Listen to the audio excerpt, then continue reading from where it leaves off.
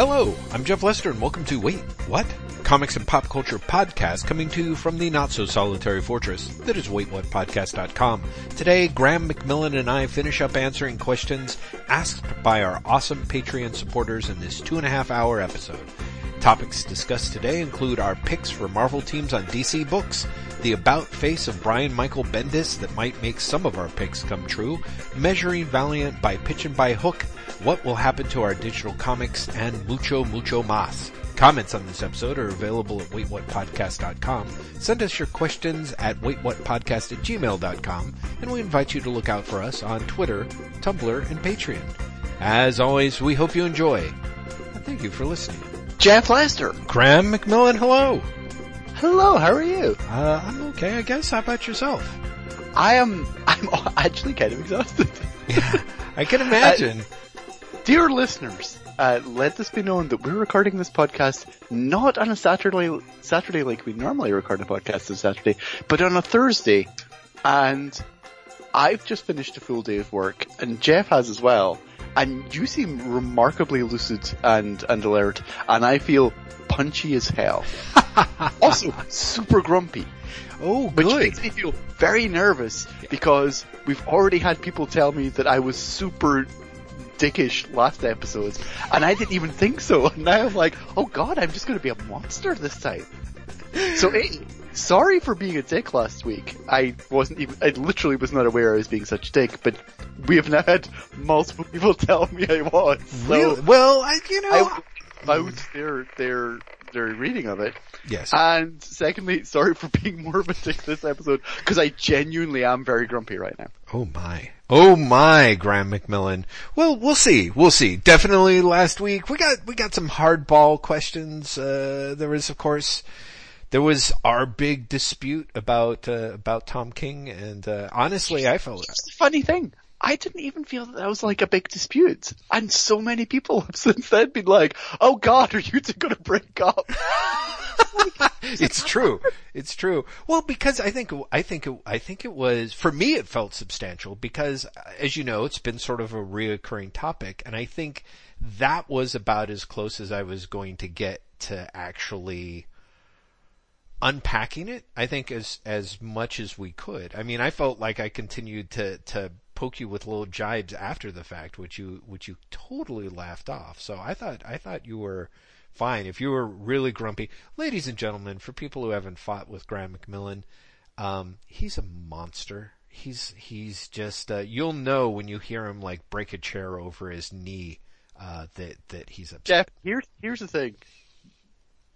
Everyone who knows me knows that I don't do angry. I just do quiet resentment. Oh yes, I know, and it is true. And you know what? As someone, I really don't do angry. It's when I get super quiet that's when you should be concerned. Oh, believe me, there was a point which is this a real week. problem. And Yeah. this is a great illustration of this today.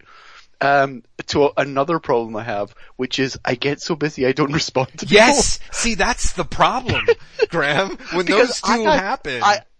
I had a phone call today with a publicist of all things that, ironically I answered because I thought it was someone else. Mm-hmm. And they're like, oh my god, I'm talking to you. I thought you hated me. And I was like, what? And they're like, you never respond to my emails. And I was like, I'm really sorry. I just don't have time. They're like, I thought you hated me. And I was like, oh, that's right. Oh, my anger and my busy look exactly the same. They totally do. Earlier this week, I was like, I think Graham's pissed at me, or maybe he's super busy. I can't tell, but I'm thinking pissed. Actually being, I started pissed and ended up super busy. Yeah. For those of us keeping track. It literally went between the two.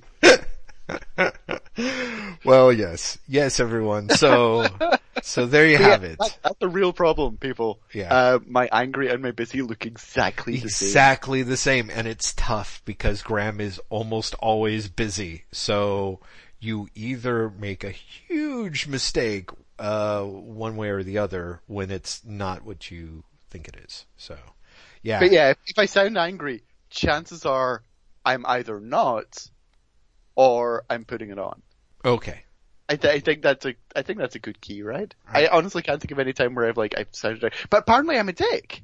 Like that's what I'm saying. Like I honestly utterly was unaware I was being such a dick last episode. And Jeff, genuinely, I want to apologize. Oh, thank you. Also have to tell you, as I was wolfing down food before we recorded tonight, yes, for no reason whatsoever, I imagined you and me as Pinky in the Brain, and I realized that immediately I went to myself as Pinky.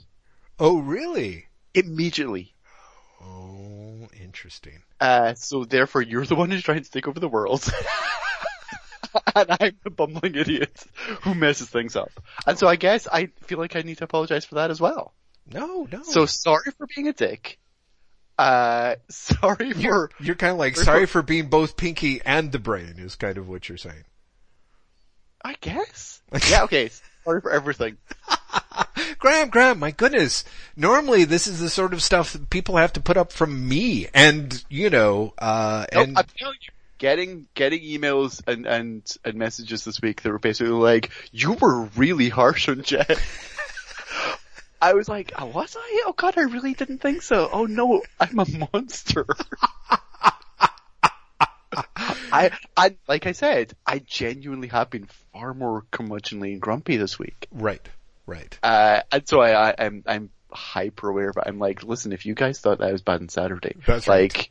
My grump levels are like 300% that. Get a load of these crab apples. Yeah, well, right? we'll see. We'll see. No. For what it's worth, I thought that it actually resulted in a really, really good conversation. I was really glad that we kind of got things unpacked to that level, and I don't think that we would have if you hadn't sort of kept challenging. Being a dick. Yeah. If you hadn't been such a monster chode. Right. That's what we've discovered. I'm a hard taskmaster. Indeed you are. Who, like, I don't know, interrogated you into it? I have no idea where this is going. Basically, I'm terrible. I'm a monster. Okay. I'm also a mouse. I'm Monster Mouse. You're Monster Mouse. Oh my god, that really kind of does sound like that should have been a Harvey comic in the 60s. Right? Yeah, I totally would have bought it's like a property of Waybot, everyone. That's right. None of you bastards can touch it. Not only are Jeff and I not splitting up, but we're fucking launching a publishing empire based on Monster Mouse. That would be great. He's like a cute little, a 1950s cute cartoon mouse, mm-hmm. but he also looks like Frankenstein. Yeah, exactly. So he's sort of sweet and innocuous, but maybe we work that misunderstood monster kind of angle sort of thing, and then we also get like his sort of menagerie of creepy but adorable buddies who, and that they sort of have adventures in being misunderstood. Again, I'm really working from the Harvey Comics template here. I literally went to Ghost Dog. Isn't that a Jim Jarmusch film? Yeah, it is a Jim Jarmusch film, which makes it all the more stealable, I gotta tell you. Like, we just gotta run through his entire thing and just everything. It's like, oh yeah, Ghost Dog. That's great. Unfortunately, I can't tie in I don't think he does any other monster animal type movies. I'm like, The Limits of Control. Right. The first issue, Coffee and Cigarettes. Yeah, that would be good. That actually would be great. This would be terrific. We managed to convince Jim Jarmusch to let us make a comic line based on all of his movies, but like they're just like an adorable all ages comics. Exactly. He's like, what the fuck, you guys? Come on! You told me you really at all. Exactly. Like many people of my generation, my definition of comics sort of ended around 1991 and was formed by like 1987. Like those 4 years though, I thought I was getting like a really early Vertigo comic. Where's Bill Sienkiewicz when you need him? And we'll be like, but we've made a cute little adorable mouse. Yeah. And Ghost Dog. Ghost Dog. And God, I am tired because my puns are failing me. I'm like, down by law. Oh my god, they're lawyers. They're animal lawyers. That would be great.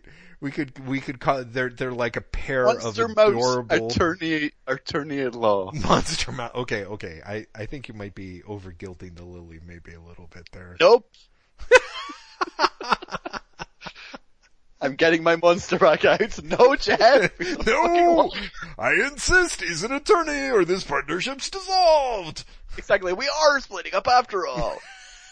Over Monster Mouse. Jeff, I have a question about the direction of this podcast. Yes. It's specifically this episode, not like the entire thing. Okay.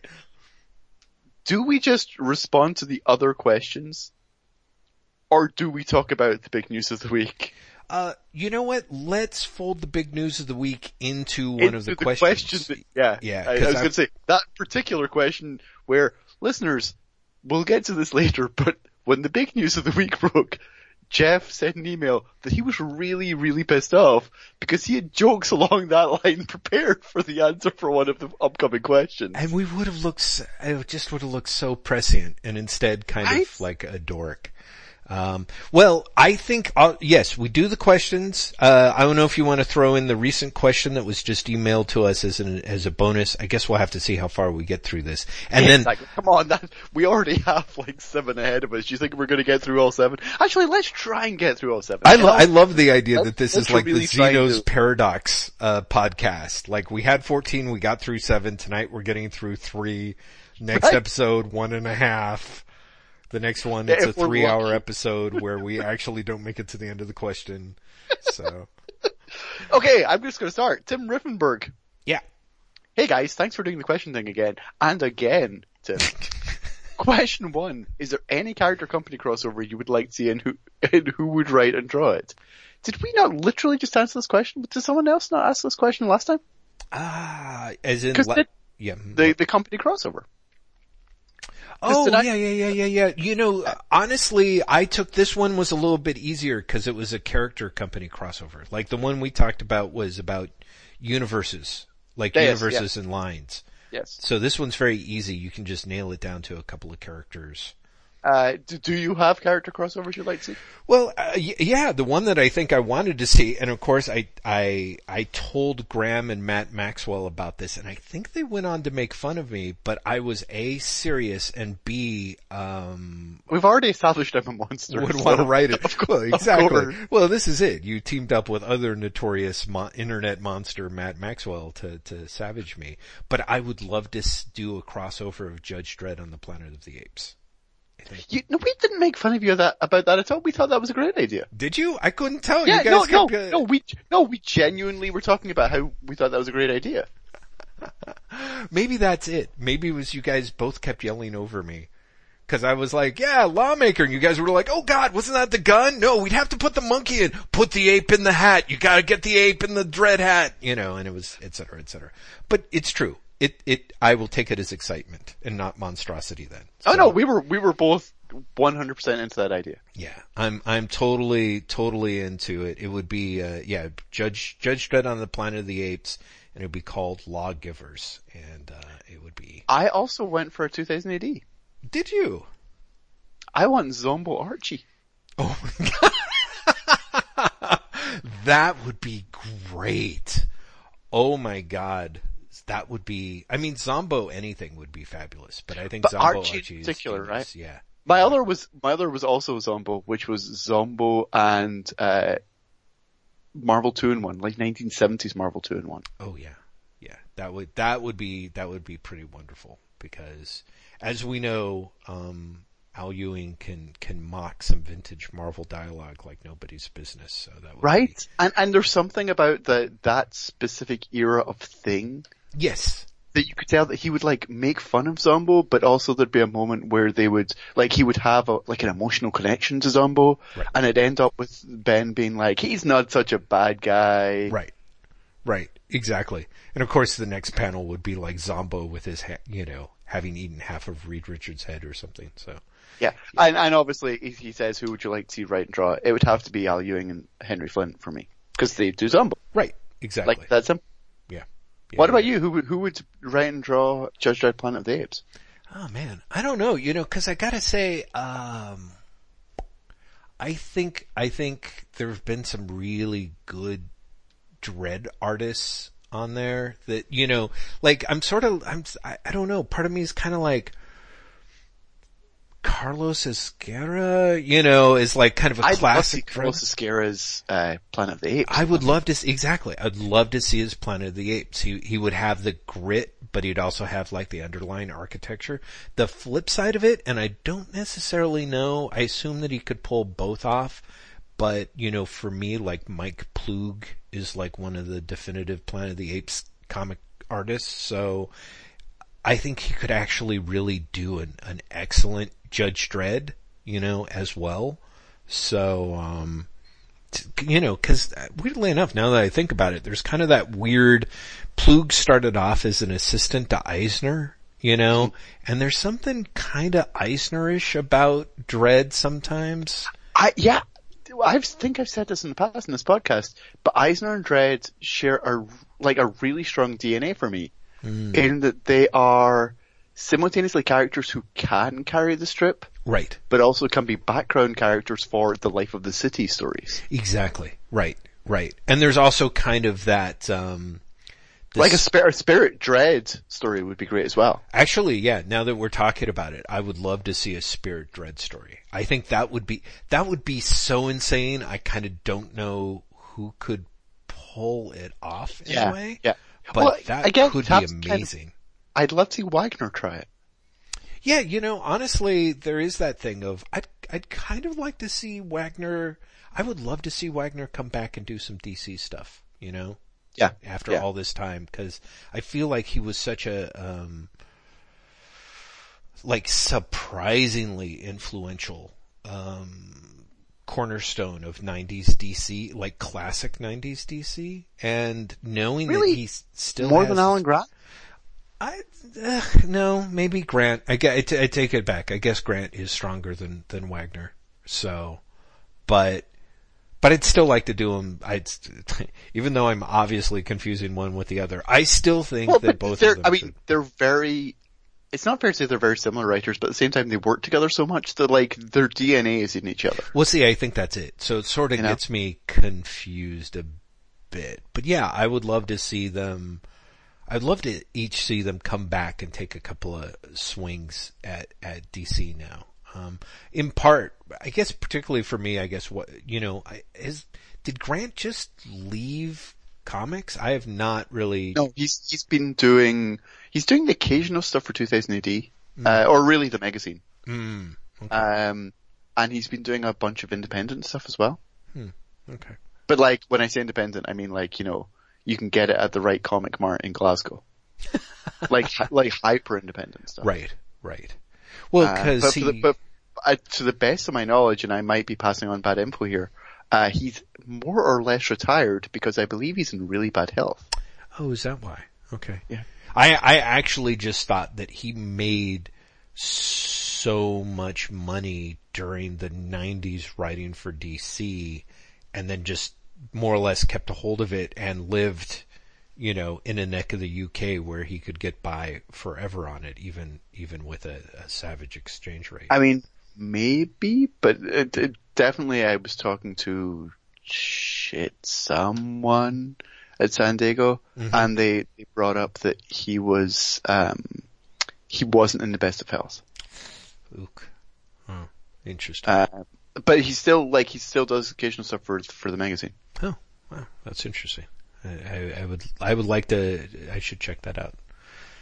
Mostly Judge Anderson stuff. Oh, of course. Because like Judge Anderson is his Dredd, if that makes sense. Yeah. Like he's really taken ownership of Anderson in a way that Wagner has taken ownership of Dredd. In fact, if not more so, because I think Grant has written, at least 90% of Anderson's solo stories. Right. That makes sense. Well, and even some of the stuff that I remember reading from the magazine, a couple of years ago that was him, I was like, yeah, it's okay. I'd like to see him take another crack at it. I think Wagner's the one who really, this stuff that he's been doing on Dredd is kind of so amazing. Yeah. And really taking advantage of the fact that he's been doing it for 40 years. Mm-hmm. Like, Wagner plays the long game in a way that no other writer in comics has been able to play the long game. Right, exactly. By having a story that takes place in real time, mm-hmm. and having written it for 4 decades. Yeah, so part of me is kind of greedy. Part of me is like, I mean, I don't know why that means that he would be awesome to step back in on DC stuff, but part of me is at the same time kind of like, yeah, let him in there. Jesus, the guy still has chops, clearly, you know? So. Tim's second question is great, and I love it. Are you ever sorry you started the FF read through? I enjoy listening to your thoughts, but you sometimes seem like you're struggling through the books. Oh man. I'm not, but I also have to admit, I'm dreading the Tom DeFalco issues. Really seriously, because there's so many of them, like it's like 60 issues. Yeah. And they're like, that's work. They're not fun books. Yeah. And they're not even bad in the fun to make fun of way. Mm-hmm. Mm-hmm. So I am really kind of dreading those issues. But otherwise, I'm not sorry we started it. You know, I'm definitely not, cause I feel like what throws people off is I feel like there's times where one of us likes something more than the other. But I actually do enjoy it when we're both really suffering together. What's that? Well, but also I like it when one of us likes something more than the other. Yeah, I think so too. I mean, it sort of makes for a little bit of a better balance, I guess. You know, in the sense of there's some friction. I think that maybe the episodes where we're both suffering together really stand out because it's so comical. And I think ultimately, despite all the, you know, this is kind of a fine summary about, I guess, superhero comics overall, is it's easy for me to overlook the bad stuff because I don't think I would have read all of the Lee Kirby issues of FF if we hadn't done the Baxter Building, and I'm really glad that we did. I'm also shocked by how much of, when we did read them, how much of it was, I had read a lot more thanks to scattered issues of reprint comic. That's the part that stunned me. It was kind of like... Also, I've got to be honest, I love the idea of like having, when we're done, having read the entire run of the book. Yeah. Yeah, exactly. You know? There's something great about that. Along similar lines, I was surprised by quite how much of Burden I had already read. If that makes sense. Mm-hmm. Like, I kind of knew I had read it all, but I always thought that I hadn't really. Mm-hmm. Right. You know, you're like, but I'm sure I missed some stuff out. Yeah. And then I'm like, oh no, I really have honestly read all of these issues before. Mm-hmm. This is nuts. Yeah, that's pretty amazing. So no, I'm still really enjoying the Baxter Building. But I am dreading getting past the Simonson. Yeah, I gotta admit, I am fascinated, cause I did have someone write me who was like, yeah, you know, once you get past Simonson, it's just a fucking wasteland. And yeah, it really is. So. And everything is so, like it's so long and drawn out that it's not even like we can spend a lot of time going, can you even believe that this plot? Because it's like, sure, they reveal, you know, Alicia's a Skrull over like a year. Right. Wow. Which, you know, and it's just like, oh shit. And then it just becomes, I mean, it really does become a mess. It might end up being that we finish it super early because we're like, Jeff, let's just read like 20 issues and try and get us over. Let's just get it over with. Yeah, I can see that. I can definitely see that, because that was one of the things that we had talked about, being able to expand and dilate, you know, the reading list depending. So, well, I mean, remember doing like Lee and Kirby and like the highlights of it, and it was like, let's do 4 issues. It was great. Yeah, it was just kind of like savoring it. Let's do as little as possible. Let's look at one panel and issue 47. But yeah, by the end of it, I think we're going to be like, let's do fucking 60 comics. Yeah. Let's go. Probably. I think the thing that is interesting to me about Baxter Building is kind of that idea that, you know, I think we had that one conclusion that we reached a couple of episodes ago, which was a little bit of the FF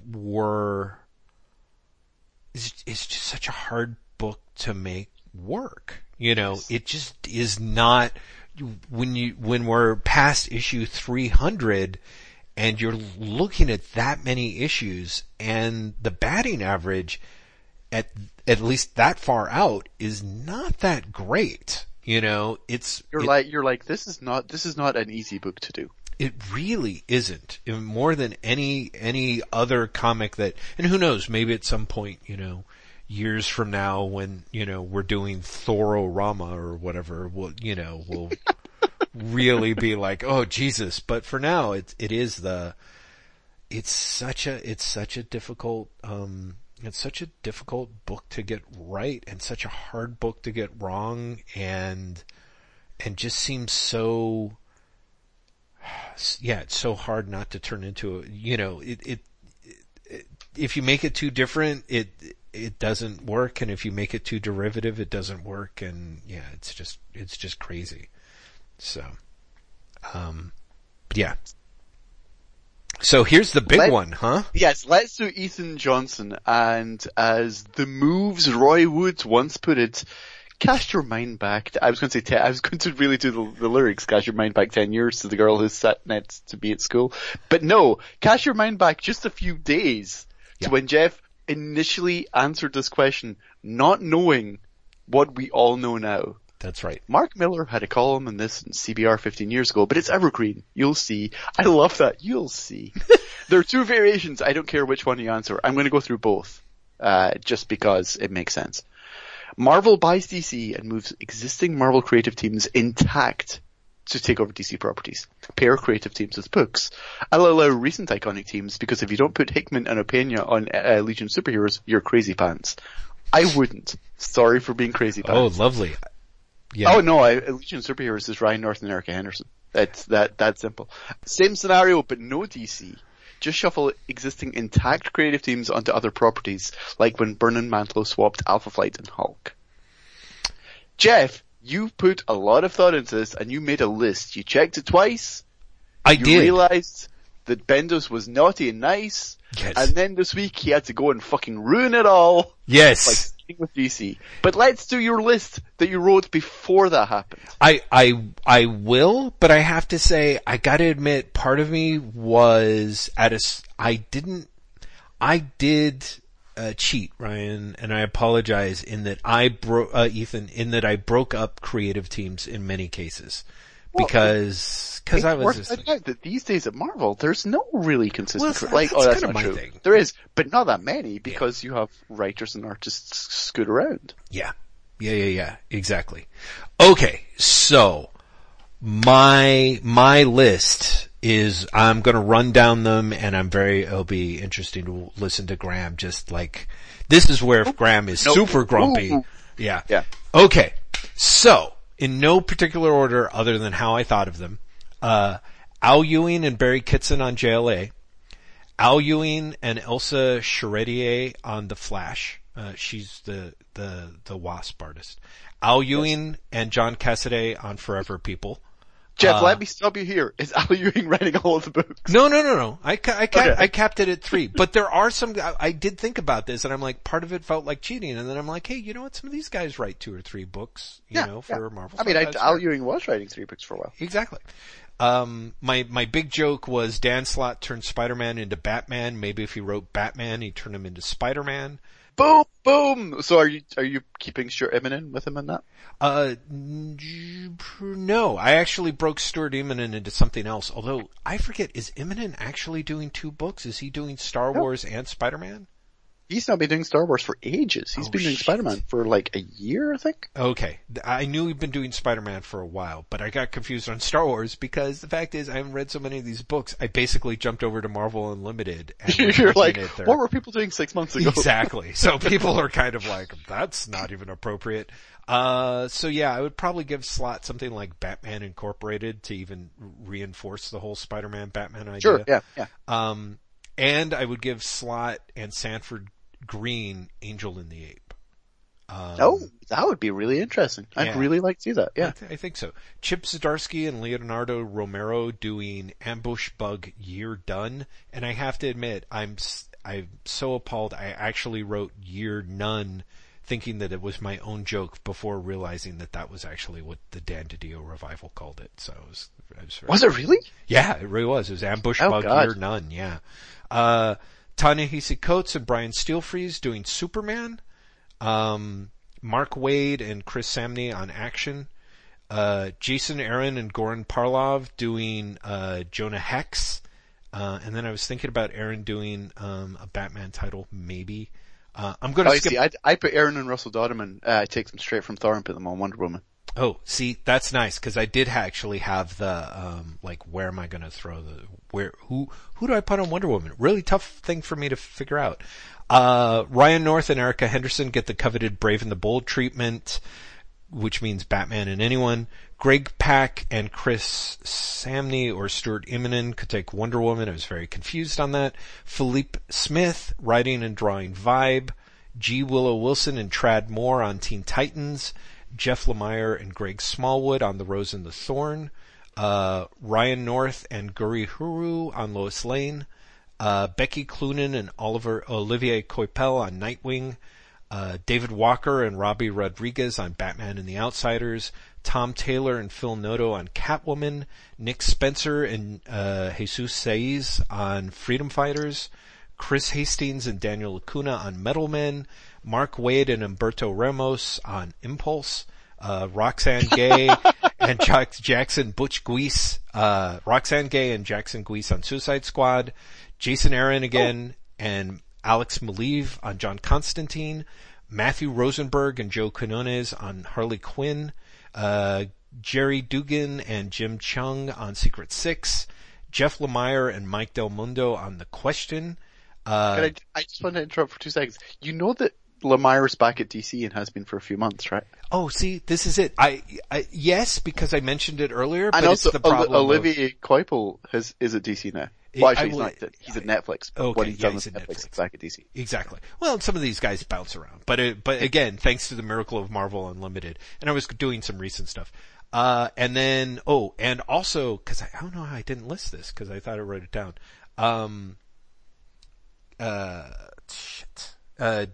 Kieran Gillen and Jamie McKelvey doing Legion of Superheroes, and Jason Aaron and Chris Bacalo on Thriller.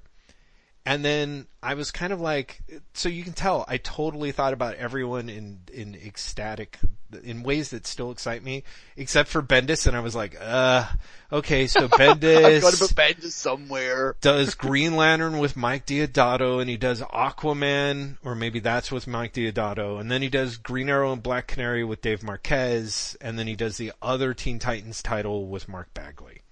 And that was kind of... You really did not care that much about Bendis. Well, see, and that's the thing. It really is like the big, and that is for me, the thing about the big news is, on the one hand, I really do think that it's good that Brian Bendis is getting out of Marvel. I think it will actually hopefully shake some cobwebs off of both him and Marvel in a way. But I'm not sure that I really care who he ends up with or who he ends up doing. Like, I made the joke on Twitter, like, wouldn't it be great if, like, one of his conditions for getting hired was doing, that DC would have to honor a 3-year run of Legion of Superheroes. But I mean, part of that's just like, I would love to see Legion of Superheroes. And it would be great if Bendis kind of was, I think if he had the same success and all of a sudden everyone was like, I love Legion of Superheroes. Yeah. Well, and I think there also is a way in which, because of some of the stuff that he did with the new X-Men, or the time traveling X-Men, whatever that all new X-Men. Thank you. Is, I think that also there's something about his work that reminds me of some of the 5 years later Legion work. You know what I mean? And that could just be the way that the Birnbaums worked with Giffen. But I kind of think that Giffen and Bendis on Legion of Superheroes would actually be something that I would be into reading, and could be great, or could just be a horrific train wreck. I think it could be both. Yeah.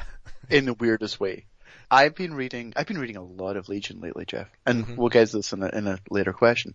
But I've been thinking about the end of the last Legion run, which was Levitz wrote it for like 3 or 4 years, I think. Then it crossed over into the New 52, and the final arc started as Giffen and Levitz are back together again. And Giffen is co-plotting. And you can tell Giffen is co-plotting because, in all seriousness, the plotting goes to shit. Like really seriously, it's like, what if we literally just kill off this character in one panel? Yeah. By having a spaceship drop on her head. Mm-hmm. What if we kill off another character off panel? Mm-hmm. And then someone finds their bones? And you're like, this is totally Giffen being like, I'm doing crazy ideas! Right. And it's so antithetical to Levitz's like, I have laid these character beats down and I'm really, really taking this seriously. Yeah. And there's something about the idea of that mismatch, because I think Giffen really has turned into a writer who loves doing the like, I've got a crazy idea! Right. And I think that would be so antithetical to Bendis, Mm-hmm. that it could either be great or terrible, or so terrible it's great. Right. Right. Yeah. Yeah. It makes sense. I mean, part of it is, and I could be wrong, I feel like Bendis can, when he's not too rushed and too sloppy, I think he can write with an eye to his writers, to his artists and what his artists want. And I feel like, particularly because I think that Giffen is can be such a strong layout man when he feels like showing up, and because I think Bendis has a strength in the way that he paces his scripts for layouts, that I think if they were both invested in it, it could be interesting. But honestly, so part of me, I kind of just don't care about Bendis, which is probably why I shoveled him onto the characters that I don't necessarily care about, with the idea of like, I'm sure I kind of feel like Bendis at a certain point at Marvel, and this is completely unfair because I stopped reading his work, I don't know, 3 years into his Avengers run or something like that. At a certain point, it sort of felt like he was kind of like, here I am taking my turn on the marquee characters. And so I just sort of assume that's kind of what he's going to do, is Bendis is he'll do Batman, he'll do JLA, and, whichever character DC's kind of thinking about having an eye toward a movie, but that's it. I just, that's the sad part. In a way, part of me was like, I wish that I'd gotten this question out of my system before the news dropped, because part of me is like, I think I'm so burnt on Bendis that I kind of don't necessarily care where he ends up, and I don't necessarily trust him. It could well be that DC, that the rumors that he's getting that they really went out of their way to poach him, and he's going to be tied in close to the DC Film Trust with Johns, and he's going to be offered fat stacks of cash no matter what he does. But I think, unfortunately, is that when it's usually with comic book companies, when it's like, hey, it's fat stacks of cash time, it's kind of like, okay, when can you step onto Batman? When can you step onto Justice League? Because if we're paying you a lot of money, we want to make sure that we get the most bang for our buck. Yeah, so therefore we're not going to let you do a Vertigo reboot. I'll be very reboot. surprised if we do not get a Bendis Batman within the first year. Oh yeah, I think so I'll too. be shocked. I think, and it might be that they'll give him his own book. Oh, I think it's much more like Tom likely. King stays on Batman. Oh yeah, and Bendis gets like All-Star Batman Volume 2. Well, see, this is it. I was going to go with Legends of the Dark Knight. I was going to guess that they were going to resuscitate the old LODK, and then they could have Bendis do, out of continuity Batman stuff or whatever the fuck he wants. But I think you've got two 900-pound gorillas, and because I think someone that I was emailing thought that they would, the natural thing would be to give Bendis Detective, but I kind of feel like I hope they don't, because I sort of feel like Detective's been on a pretty good, steady... Detective works right now. Yeah, exactly. And honestly, I think you give him a new book because you want a number one. Well, see, that's it. You get him doing a number one, Legends or some other, whatever he goes with. I think it's too soon for him to do All-Star Batman. Yeah, it probably is, because like that, the Snyder run I think is literally just finished. Yeah, exactly. So I think it's too, and because it finished kind of low, I think they want something that they can excite people with. But here's the other part of this. Mm-hmm. Given that there has been, and there's actually an interview up on Publishers Weekly right now about this, so I'm not really talking out of school. Oh, wow. Given that the DC is looking at different formats Mm-hmm. for the next year or so, Mm-hmm. to launch in the next year or so, part of me is wondering how many monthly books we're going to get out of Bendis. Oh, I Or see what you're to saying. see Bendis jump to a book format. Mm. Or I said, I genuinely believe Bendis is going to play a big role in the new Vertigo. Interesting. 100% Mm-hmm. think we're going to get a new Bendis book out of that. I think that makes a lot of sense to me. I think that makes sense. Let's hope that that's what everyone involved really wants, you know? Yeah. But, Well, we'll see. But I think from a creative point of view, if Bendis was looking to stretch himself, and we don't know that he was, honestly, we have no idea. DC's the place he should be. Yeah. Because Marvel was literally just going to offer him, like, here's another monthly book. Mm-hmm. Maybe sometimes we'll want 2 issues a month. Right. You know, DC's the place that's going, we've got pop-up imprints. We've got Vertigo, if you want to do mature readers. We've got mature readers that isn't Jessica Jones, I should say. We've got, OGNs. Right. We have a variety of other things. Well, in addition. So, yes, we'll see. yeah, agreed, but I think there's two things. One is that I can see Bendis transitioning into that. And I think it would be great if he started there already. It just kind of depends on. Well, it depends on what he wants. Right. I think so. I think like, he's a literally, real 900-pound gorilla in that sense. Like whatever he's going to take over, if he takes over. It'd be great if he took Jimmy Olsen, Right? Yeah. I was making that joke as well this week. That's like if he's great. like, I'm doing Jimmy Olsen and 4 new books. Yeah, exactly. That would be excellent. So. That would be hilarious. Okay, so he wants the same scenario but no DC. Shuffle intact Marvel creative teams onto other properties. Oh yeah, I totally didn't do that part. Did you? I no, and part of it is, I can't I put the current Royals team, which is Javier Rodriguez and Al Ewing, I'd put them in Fantastic Four. Mm-hmm. I would put the Squirrel Girl team on Spider-Man. Mm. And I'd cancel every other book. There's books I like. I think Jason Aaron and Russell Dodderman are doing great stuff on Thor. Mm-hmm. But I'd be lying if I was like, and I've always wanted to see them do Ms. Marvel, Right. I've not. Mm-hmm. So yeah, that's the best you're getting out of me, Ethan. Sorry. Yeah, it's interesting. One of the things that I thought, and this is probably why, I think my list is pretty delightful and has a lot of stuff in there that I'm kind of I should hope so. You would hope so, right? But I just think that, I look at that list and I'm like, oh yeah, come on. Jason Aaron and Chris Bachalo on Thriller. For fuck's sake, yes. But, that's one of the things that's really goofy is, I feel that I can take a list with DC and I can goof on it a lot and kind of play the B-list or C-list characters or something.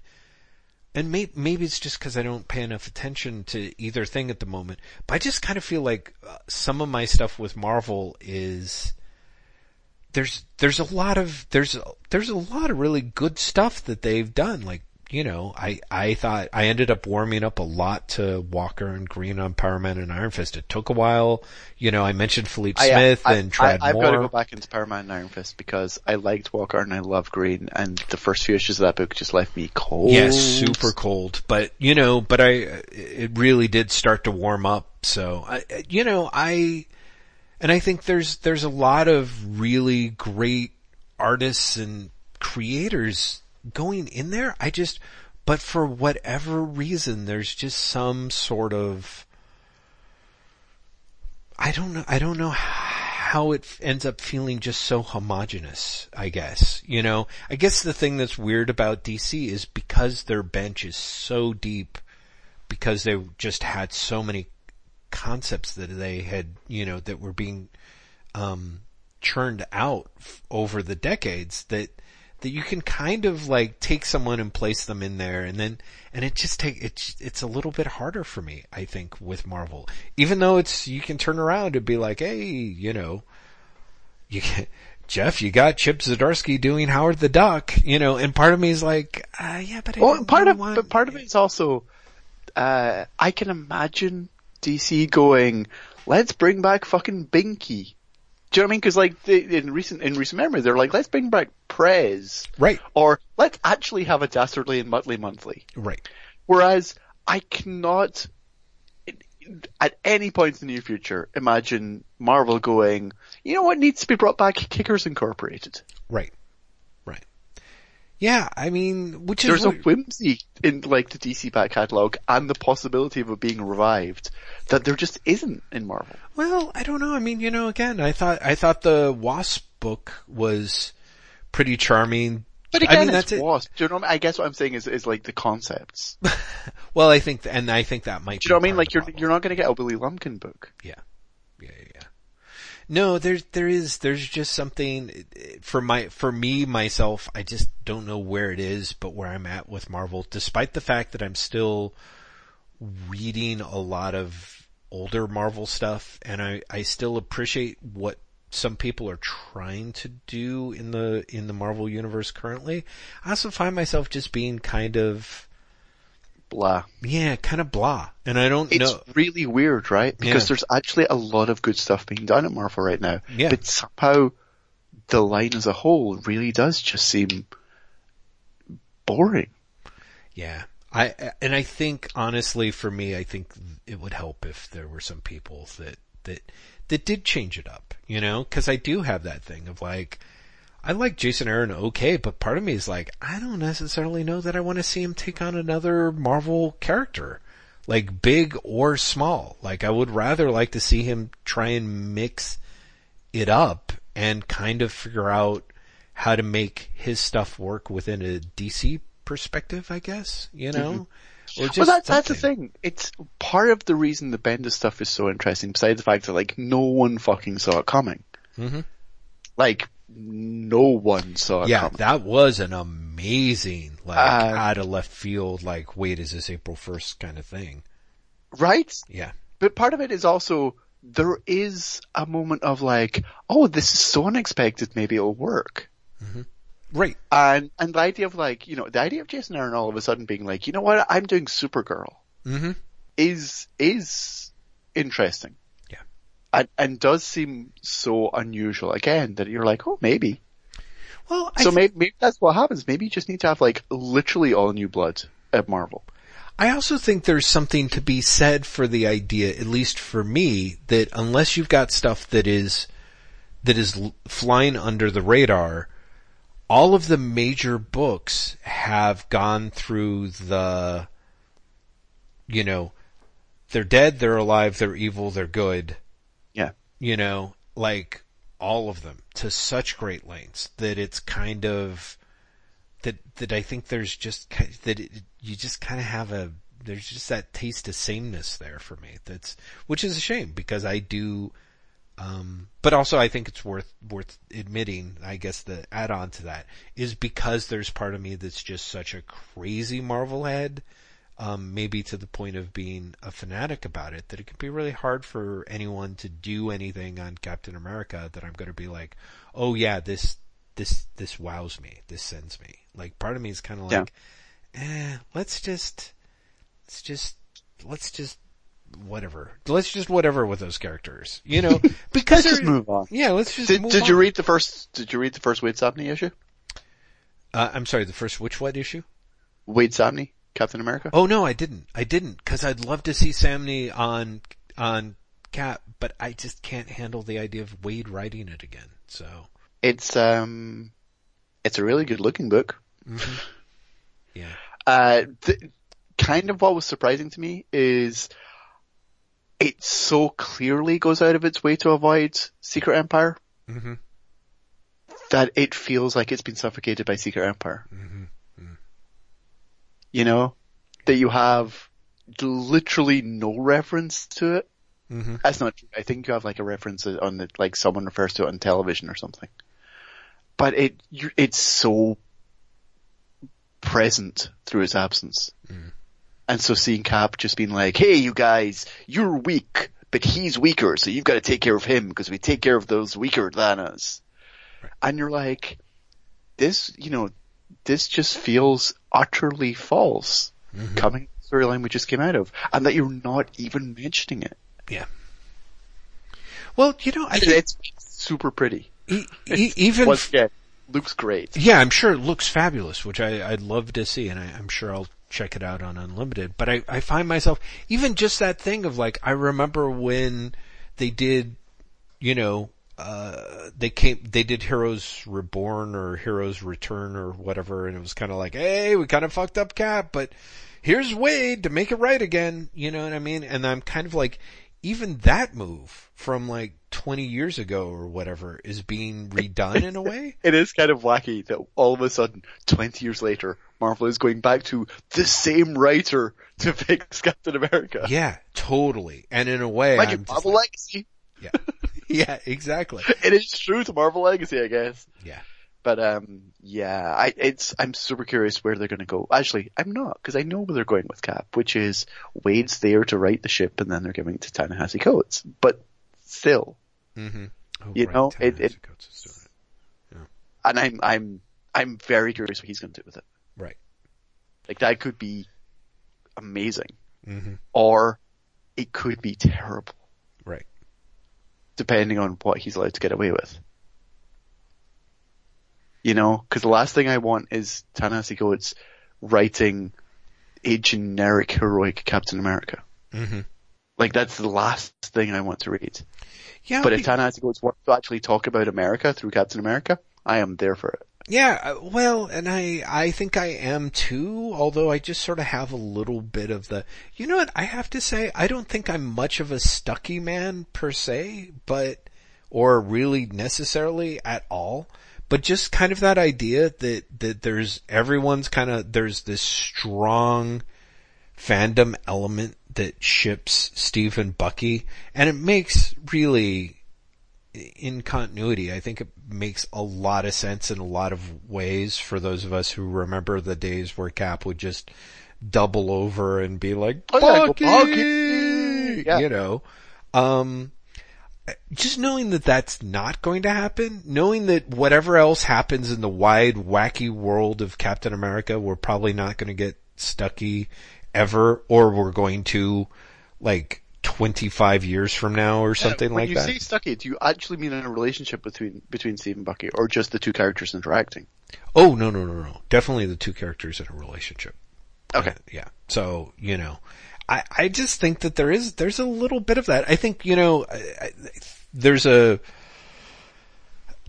the feedback to the episode, somebody, actually, I can't remember if it was Vord99 or not, but someone was kind of like, I'd kind of like to hear Jeff go on about his theory that superhero universes can only last for so long, and I think they had their theory about why they thought Batman was an exception, and I'll steer away from that. But one of the things that I do think is important is if you buy into the idea that a superhero universe has an interior continuity, you can only build the jungle gym so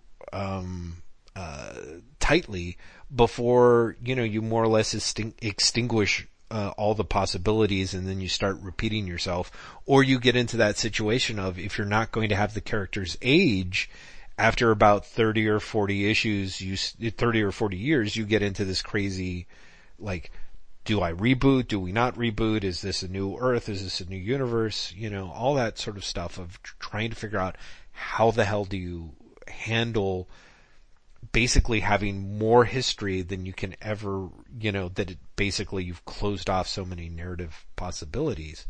But I also think there's a lot to be said for creating characters that reflect the times, and I think that there were ways in which Marvel's diversity swap was not handled especially adeptly, but I do think that there were ways in which I was like, oh, okay, I want to see this. But I think it's much easier now if there was the Marvel universe that was starting up now to be like, okay, yeah, we're starting from a baseline of more characters of different races, of mixed genders, of mixed sexualities, because I kind of feel like that reflects the world as a good chunk of the world as I see it and I experience and that's out there. And I really think that that's like, a good and such a valuable thing, and also, of course, more creators of color. That doesn't mean that if it holds true, then in 30 or 40 years, those characters are pretty much going to be kind of played out, except for one or two exceptional ones. But at least it's got a way for people to actually kind of respond to them and feel like they've, like they're reading something that they can connect to and not something that they're having to kind of squint to try and connect to. So. Which, who knows, maybe that will play into the Valiant question coming up. I don't know. Just before we get there, it's funny you're talking about this because it makes me think two things. One, talking about Stucky, if you start the Marvel Universe again from scratch today, I would love to see one where Steve and Bucky are canonically gay and in a relationship. Yeah. Because if nothing else, that makes the idea of Bucky being potentially killed and then returning infinitely more dramatic. Yeah. Because Steve has lost his boyfriend. Right. And then he's alive and Bucky isn't in his mind. And that's full of a lot of potential. And then Bucky coming back and being a bad guy and not recognizing Steve. Yeah. Is full of so much potential. Yeah. Secondly, super quickly, I don't know if I've ever talked about this in the podcast before, but one of the biggest missed opportunities for me in the New 52 in terms of Superman mythos was I always wanted Jimmy Olsen to be bi. Oh, Jimmy Olsen being bi would be great. And I also wanted to, just not even to make a big deal out of it. Mm-hmm. But literally for, all of a sudden Jimmy to have a boyfriend and for no one to make a big deal out of it. Yeah. And to just be like, yeah, Jimmy's bi. The end. Mm-hmm. Mm-hmm. And it's such a weirdly specific thing. Mm-hmm. But I always that's it seems like such a gimme to me that you're like, yeah, this is, cause honestly, Jimmy's a blank slate. Right. And you can do whatever you want with Jimmy. Mm-hmm. Mm-hmm. And so why not do something as small, but as meaningful as that? Yeah. Yeah. Well, and I think that's the thing is, at least for me, these things don't feel like, huge paradigm destroyers. I know that I feel very, we live in, what I feel, very fortunately, very socially progressive areas. We're not in areas where people have to stay in the closet, out of fear. But I'm just like, yeah, the world around us, for fuck's sake, people, and so there is a little bit of the whiff of stodginess that sometimes breaks out where they're like, oh yeah, maybe one of the Robins is gay, maybe, sorta, maybe, I don't know, whichever one that we may or may not kill, maybe that's the gay one. But that's just it. It'll be like, maybe one of the Robins is gay and it's Carrie Kelly. She was never even a Robin, but she's a girl. Done. And you'll be like, fucking DC, seriously. Whereas the real answer is it's fucking Jason Todd, okay? Right. Let's just move on. Yeah, exactly. Thomas Williams, talking about moving on. Yes. Says, the past 2 years during either SDCC or NYCC, Valiant do a huge sale and end up buying an entire past year of back issues and binging them. I always find the comics are just great with solid story, characters, and art. However, once the sale is over, I'm back to forgetting these books in my weekly purchases. What can Valiants do to get people like me to remember them throughout the year? That's a really good question. Isn't it? Yeah. In large part because I read Valiant, I in single issues, but I don't read them when they come out. I tend to save them up until the storyline's finished.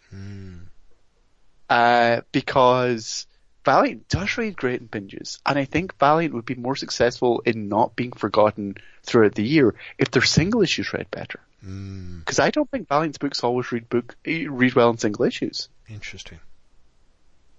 I think they are so aimed for the trade that they really suffer in single issues in many cases.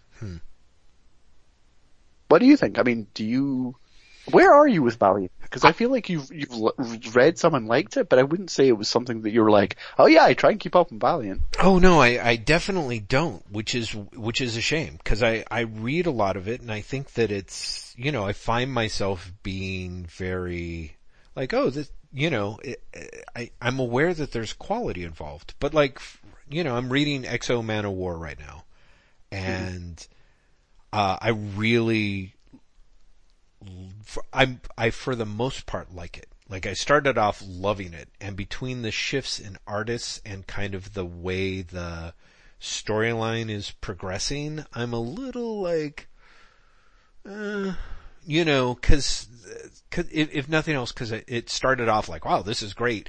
And then the action scene sort of, each issue is sort of built around big action stuff, but they also sort of start feeling like the same action stuff, sort of. And I'm kind of like, but one thing that I do like about X-O Manowar that I think is good is, for me, is there's the pitch and then there's the hook, Like, you got the pitch, which is sort of, Conan in an Iron Man suit, but, the revised is like Conan in an Iron Man suit in the future, Exactly. In a heavy metal comic. Yeah, exactly. And I think that's great. That totally, Space Conan always works for me. But what's great is there's also a hook that keeps me coming back, which is this idea that for the most part, he's tried to stay away from the suit.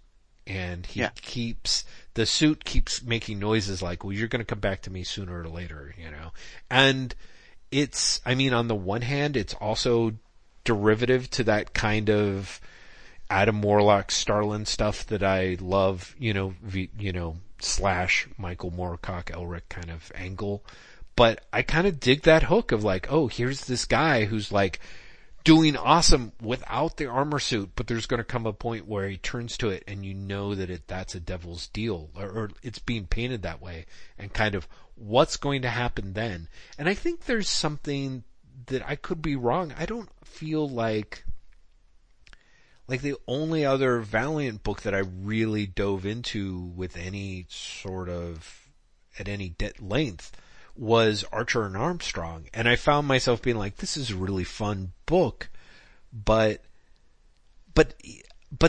the hooks felt so muted on it. It was kind of like, oh yeah, maybe Archer's gonna kill everyone. Maybe. I don't remember. Like, that could have been a hook that Van Lent brought out at like year 2 or something like that. But I was just kind of like, there was a bunch of things in place that was like, oh, this is gonna get resolved. And then it kind of felt like it didn't.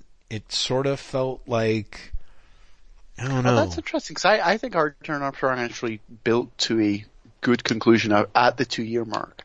Which was also the end of the series. Mm-hmm. One of the problems I have with Valiant, specifically at this point, is you can see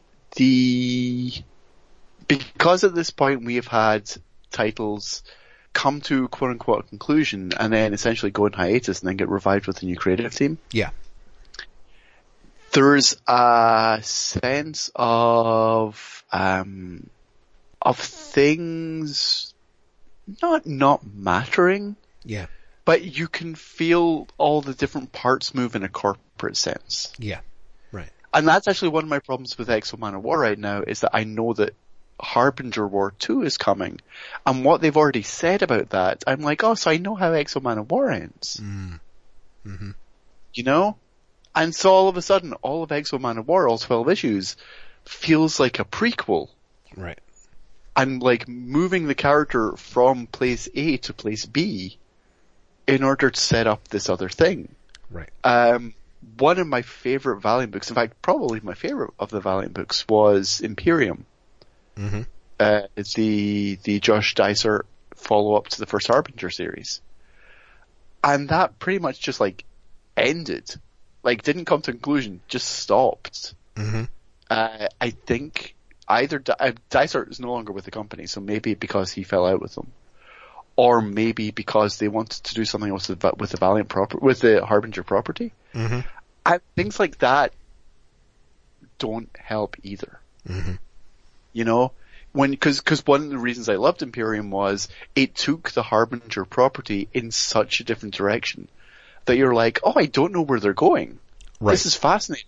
You've gotten rid of essentially all the main characters. You've set the new series around the antagonist, and you're pretty much saying maybe he's the protagonist. Mm. Like, he's a supervillain who actually maybe does know better than everyone else. Mm-hmm. And to literally just stop that and go, only joking, you guys. Yeah. He's definitely the antagonist, and here's the good guys back again. Yeah. It's just like, oh, okay, I get it. We're resetting. And some of the good things come from the resets. Like, Venditti's Wrath of the Eternal Warrior, I think it was called, was much better than the first Eternal Warrior series for me. Mm-hmm. But at the same time, like, the new Harbinger series is nowhere near as good as Dicer's Harbinger for me. Mm-hmm. The new Exo Man of War is much better than the original Exo Man of War series for me.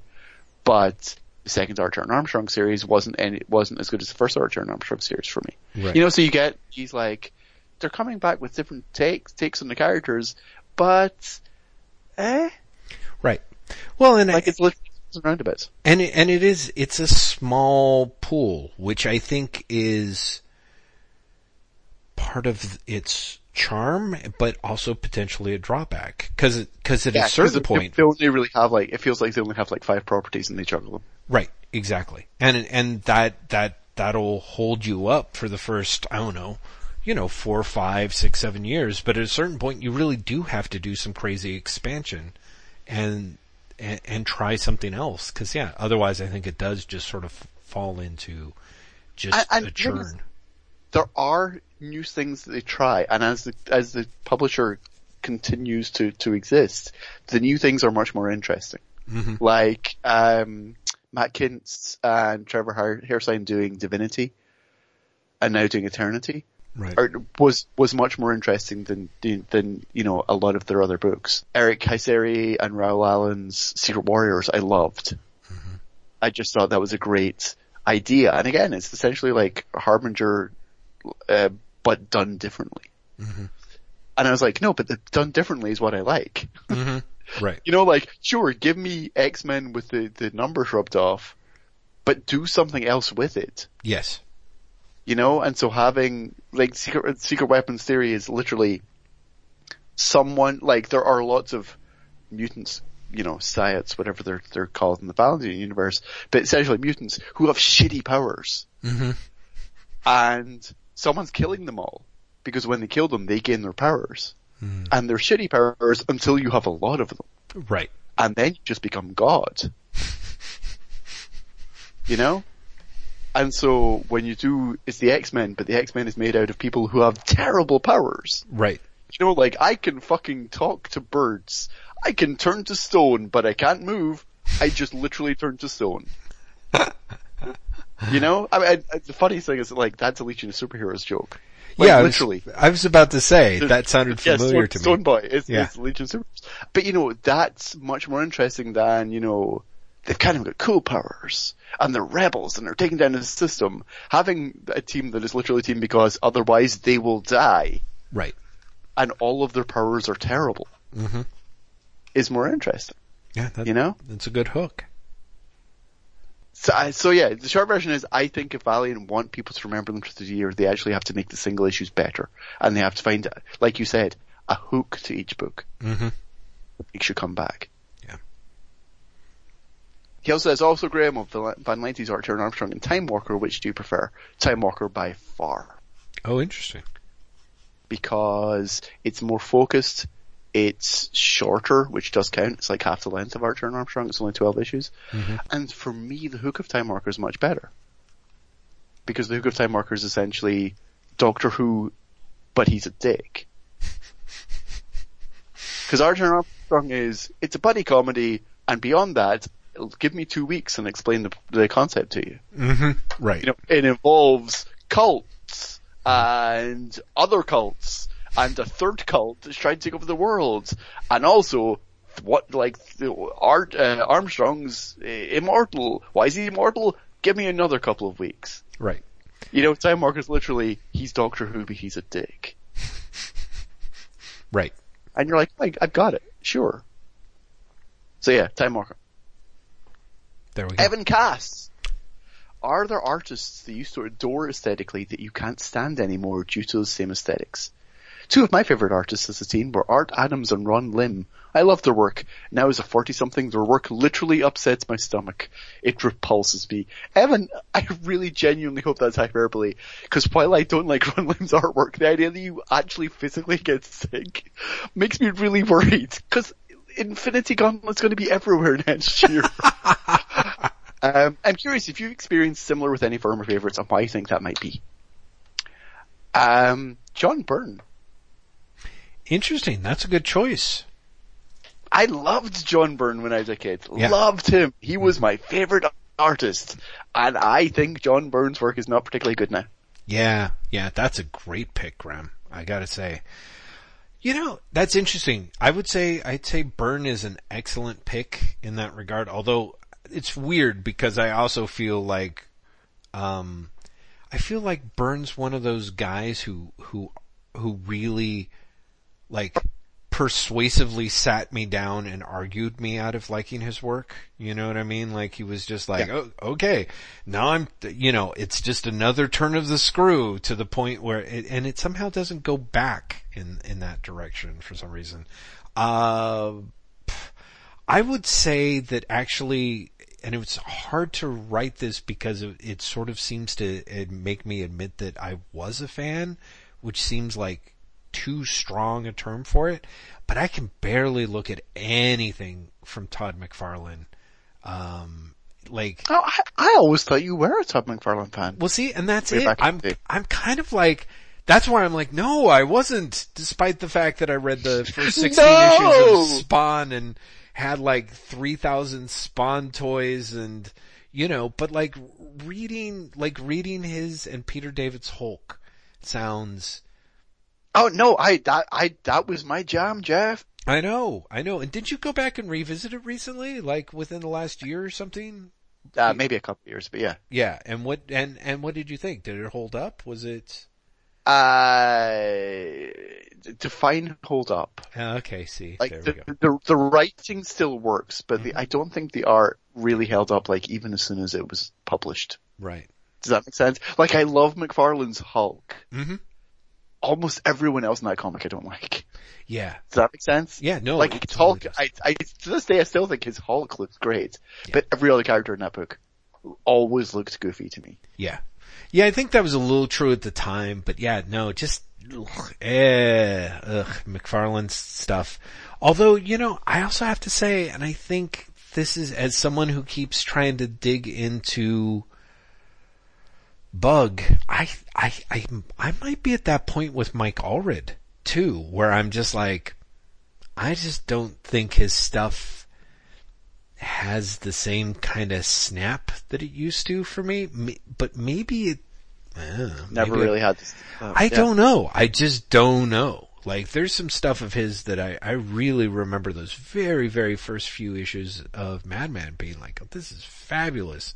And now it's just like, I don't know if I like the way that and it's weird because there's that weird, like, artists can draw things the same way in a way that is deeply comforting to you, but I also feel like there's so many things that make a piece of comic work, and I feel like Allred has always had, he kind of always has his design chops, I suppose. Like, he can make things in a way that my eye seeks them out, but I find reading him tedious, I just, Peter Bagge, I'm not down with reading Bagge's work at all anymore. It just feels like a chore, which is a shame because when I read it, I'm kind of like, half the time I'm like, I might enjoy this if someone else was drawing it or something. Like, there's this weird, like, Bagge always, when I read him now, like, a lot of, and I mean his current stuff, I'm like, oh, this is more substantial than I would have thought of Bag, and yet at the same time there's also something that I still find kind of too, just kind of half-assed about it too at the same time. Like I don't know, like there's just something on there that doesn't work. Sometimes Klaus bugs me if his line work is too thin. I'll be like, Klaus, this is a weird, perhaps, perspective to have. Klaus's work always reminds me of Mike Allred's work. Yeah, I can see it. There is a studied classicism there. Yeah. That's like overly mannered in a way that the work they're referencing never was. Yeah, right. Maybe because of it's what they're referencing. I also think that as Klaus has gotten older and is trying to move into areas of like what's interesting to him. Like one of the things I appreciate about cartoonists is a lot of them they kind of grow and change in ways that kind of can turn off people who like their original work, I suppose, you know, cause at a certain point it gets too, like I was talking about this with a friend of mine who's always like, yeah, like they're great. And then it just becomes so rushed and dashed off. And I'm like, I know you see it as rushed and dashed off, but I also am pretty sure the cartoonist sees it as they have simplified their line, you know? Yeah. And there's times where I think that pays huge dividends.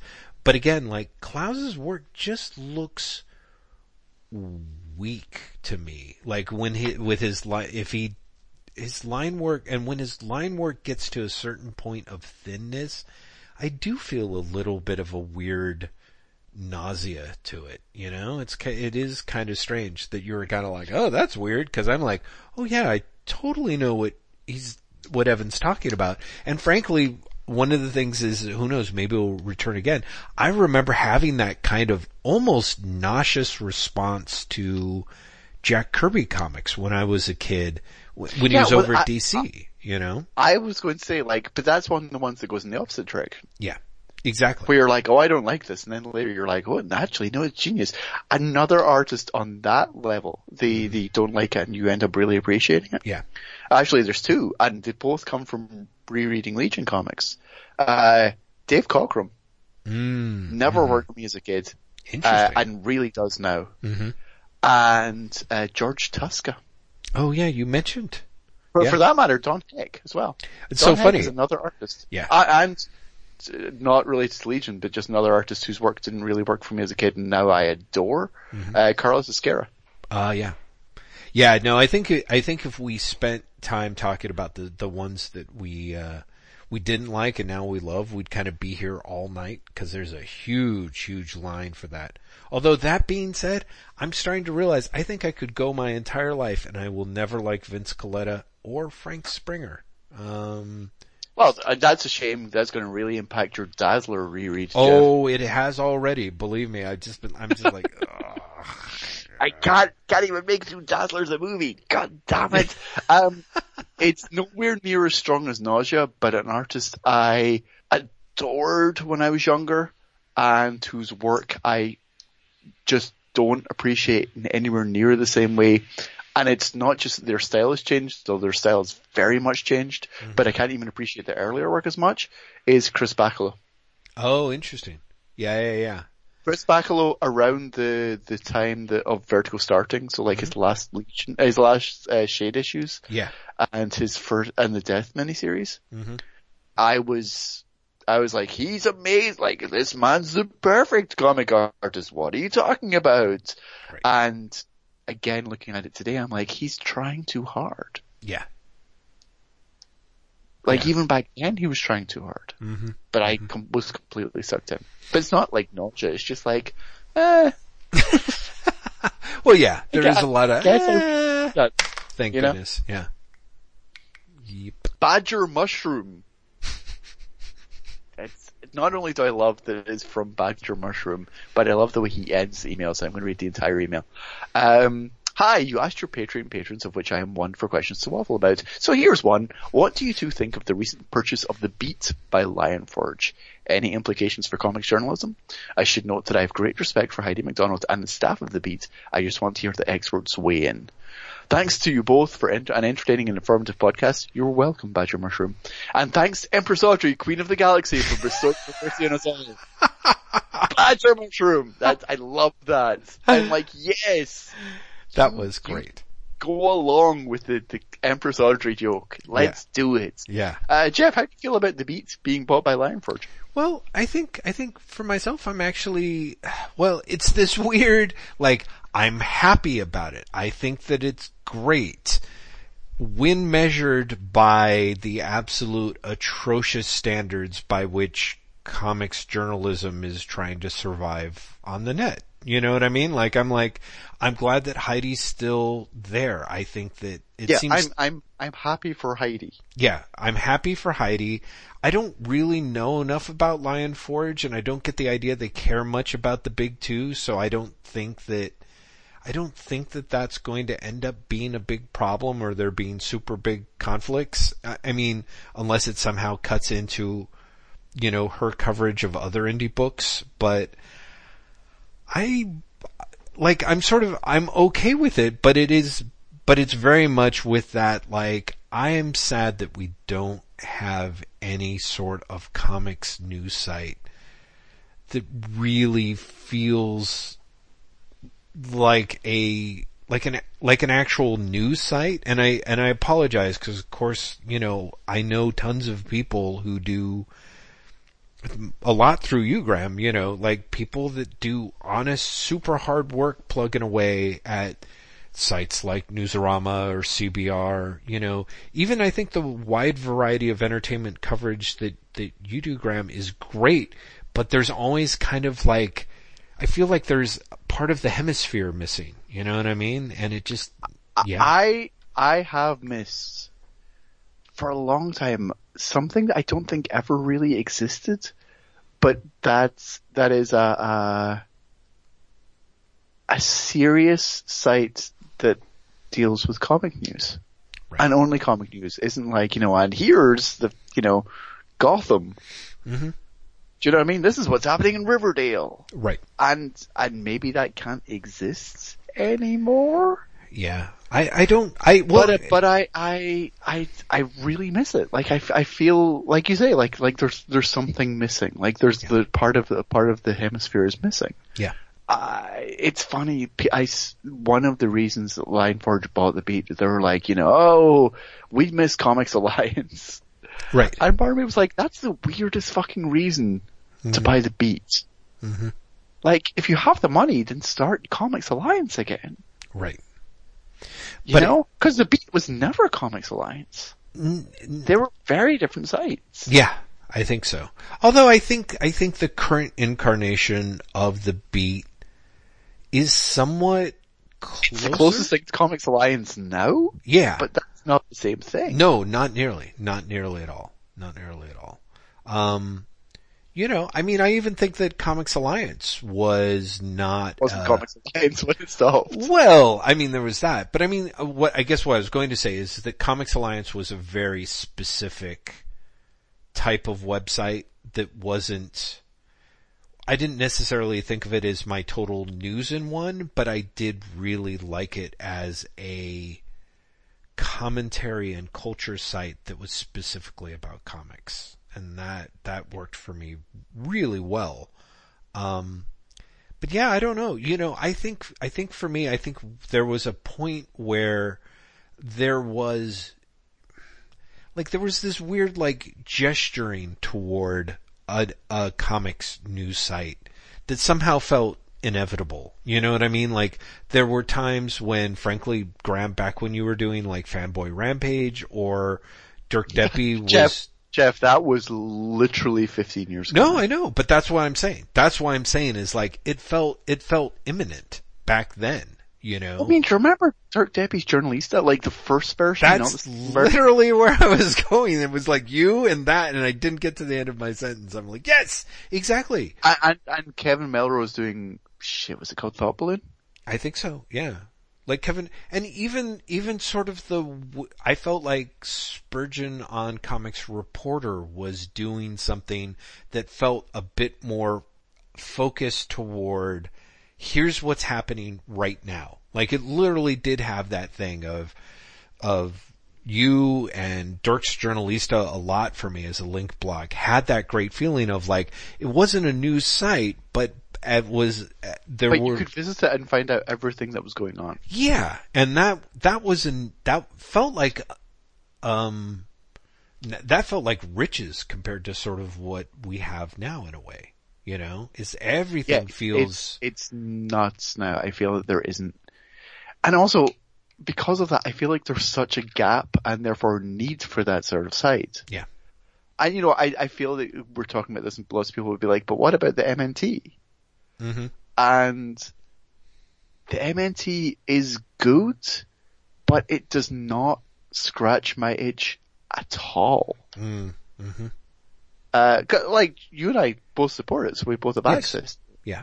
But do you read it? Oh, poor Steve Morris and all the other people I really respect. I have not dug it up and read it, no.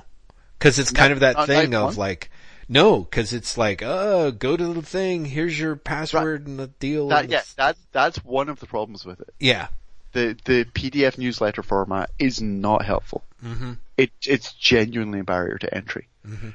But also, more than anything, it reminds me of the old school Comics Journal when it was in print Newswatch column. Mm-hmm. Or like a Tomorrow's magazine. Interesting. And there's a place for both of those things. Mm-hmm. But as a news publication, that doesn't work. Do you know what I mean? Like, if I want to know about news, I don't want to wait for the end of the month for someone to say this happened 20 days ago. Exactly. And I think that's the problem. Cause for a long time I would say that a lot of people would think, and I'd be inclined to agree, that the Comics Journal Newswatch was almost about as close as we were going to get back in a day where, you know, before the 24-hour news cycle was invented. You know, but now that we have the 24-hour news cycle and have had for a very long time, it seems somehow just ridiculous. But there's ways in which I feel like that is such a failing of the internet generally, you know, the need to monetize, or the idea that monetization only happens at such a huge level that you can't, that you basically cannot risk losing Marvel or DC as preview providers or whatever. It just, you know, it just strikes me as frustrating. I'm coming at you in the opposite direction. Yeah. Namely, in favor of monetization. So much so that I can't even say that word. It's late. I can say that. I like getting paid for my work, Jeff. No. Graham, don't get me wrong. No. I'm sorry. I don't mean, I want people to get paid. What I mean is the process by which the net has monetized things. Well, that's where I was going to go next. Yeah. Marvel and DC is not the key to monetization. No, but that's it. As long as it's all about eyeballs and hits and advertising rates, I feel like it is, don't you?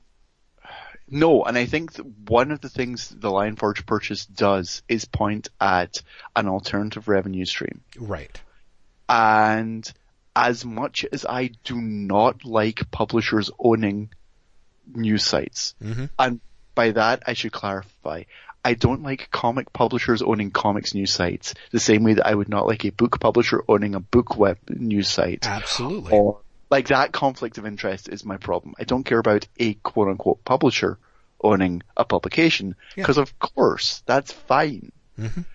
But, like, for the same reason that, you know, Bleeding Cool, you could never trust to say anything about an Avatar story. Right. Now you can never trust the Beat to say anything about Lionforge. Right. Because Heidi could have the best will in the world. A, Lionforge could just overrule her and take the story down, because they fucking own the site. Yep. And B, subconsciously you're going to be holding back because they're your fucking boss. Well, sure. But part of me is like, again, and this is it. I'm like, if we get a news site that's owned by like, I don't know, Avatar accounts for like how much of the market? Like that's... Oh yeah, nothing. Right. So that makes it so much easier. But that... Yeah, sorry. You were saying? You said Avatar makes it so much easier. Oh, hold on. Sorry, my wife just came home and started yelling things at me, cause that's how she Hello, was. Edie. I feel like, right, Avatar is such a small percentage of the market that part of me is like, yeah, so, I mean, who cares about the Avatar stories that they're killing? You know what I mean? So. You know what? I do. Cause who knows? Who knows what's going on there? You know? Well, one would hope that at that point, Heidi tells on them. But at the same time, I know of a publisher that almost bought Comics Alliance before it went bust. And I wish they'd done it. Yeah. And I wish that even though that didn't happen, they just started their own new site. Yeah. Do you know what I mean? Because the answer to all of this is, like you just said, if you have multiple publishers owning multiple outlets, then the other publishers can report on your owner. Yeah. Yeah. Exactly. You know? And so that's how the ecosystem works. And if publishers owning and publishing news is a way to monetize without going, well, I guess we can't piss off Marvel because we really need that Iron Fist preview. Yeah. Then go for it. Yeah, I agree. Yeah, I don't know. We'll see. It kills me that you have, Avatar owning Bleeding Cool and funding Bleeding Cool and funding them enough that there's, permanent staff there. Yeah. And that Bleeding Cool is what it is and isn't like more of a news site. Yeah. No, I agree with that like, as well. It's like, God damn it. You mean there's a publisher out there that's willing to support 4 full-time staff? Mm-hmm. And you don't, you're using it on Bleeding Cool? Yeah. Well, I mean, again, Bleeding Cool does fine work occasionally, also does bullshit. Well, that's it. I think that's my thing that's rough is I feel like it does fine work occasionally, not as much as it should though. It really does sort of rest on the bullshit, and whether that's because it's expected to... I think that's a page hit thing as well, to be honest. One of the most confounding things for me about Bleeding Cool was them bringing on Jude. Interesting. Because Jude's... Say what you like about Rich, and you definitely can say many things. Mm-hmm. Rich's news to bullshit quota is much better than Jude's. Mm-hmm. And yet I honestly think Jude probably brings in more traffic. Mm-hmm.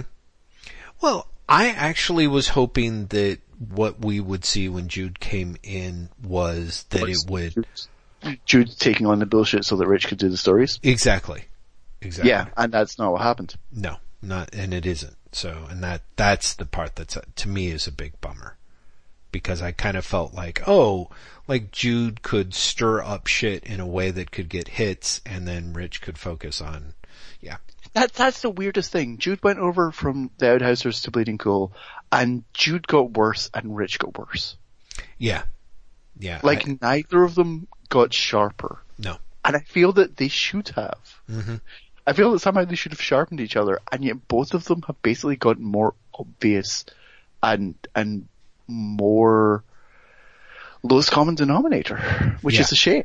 Yeah. Because I feel that they could have complemented each other really well, and they didn't. Well, who knows? Maybe it's one of those situations where they would have or could have, but maybe between the salary demands of each, they were more or less told like, okay, well your traffic numbers have to be this high or you've got to do this much, and consequently they're both like churning it out for the hits, It's I don't know, but it's like Bleeding Cool more than anywhere else, even more than like a CBR, is really frustrating for like what it could be versus what it is. Because it came closer. It really was Not only did it come closer, I honestly think the Valiant Avatar give less of a shit about the site as long as it hits its traffic numbers. Right. Which in and theory when you have could be great. you have an owner who gives less of a shit. Yeah. You have so much more freedom to do good work. Yeah, I agree.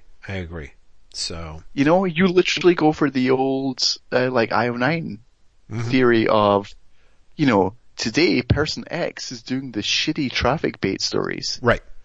Freeing up everyone else to do good work. Yeah. And yet that's not what happens. So we'll see. This is why neither you nor me run a website, Jeff. Yes, it is certainly true. It's a know? miracle we've managed to keep our little side of things running for as long as we have. Brendan O'Hare. Yay! Hi, Graham and Jeff. Hi, Brendan. You have a great podcast, pshaw. And a happy belated to Jeff. Yes, happy belated to Jeff. Thank you. Did you have a good one? I don't even think I asked. Did you have a good birthday? Oh yeah, you're right. You did not. You monster.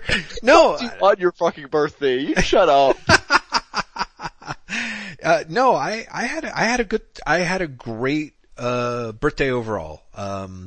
There's a lot of things to keep in mind. One is last year I went on a 15-day cruise to Hawaii, for my 50th birthday, and that was fucking fantastic until the presidential election.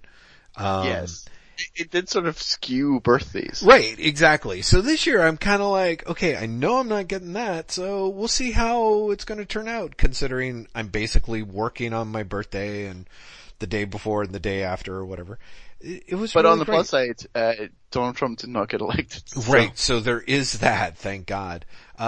Yeah, no, it was good. I had a lovely time. The wife and I went to Half Moon Bay, which was fabulous, and over the weekend, and then the day that I worked and it was relatively mellow and not insane, and then I think we had a lovely dinner afterward. It was all good. Yeah, good stuff.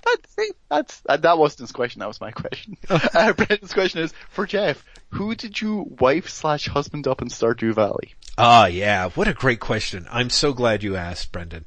I'll try and, I wrote way too much on this and I'll try and make it No, I quick 'cause want we're to hear all, because I've never played, but as I think you know, Jeff, I love the Sesu podcast.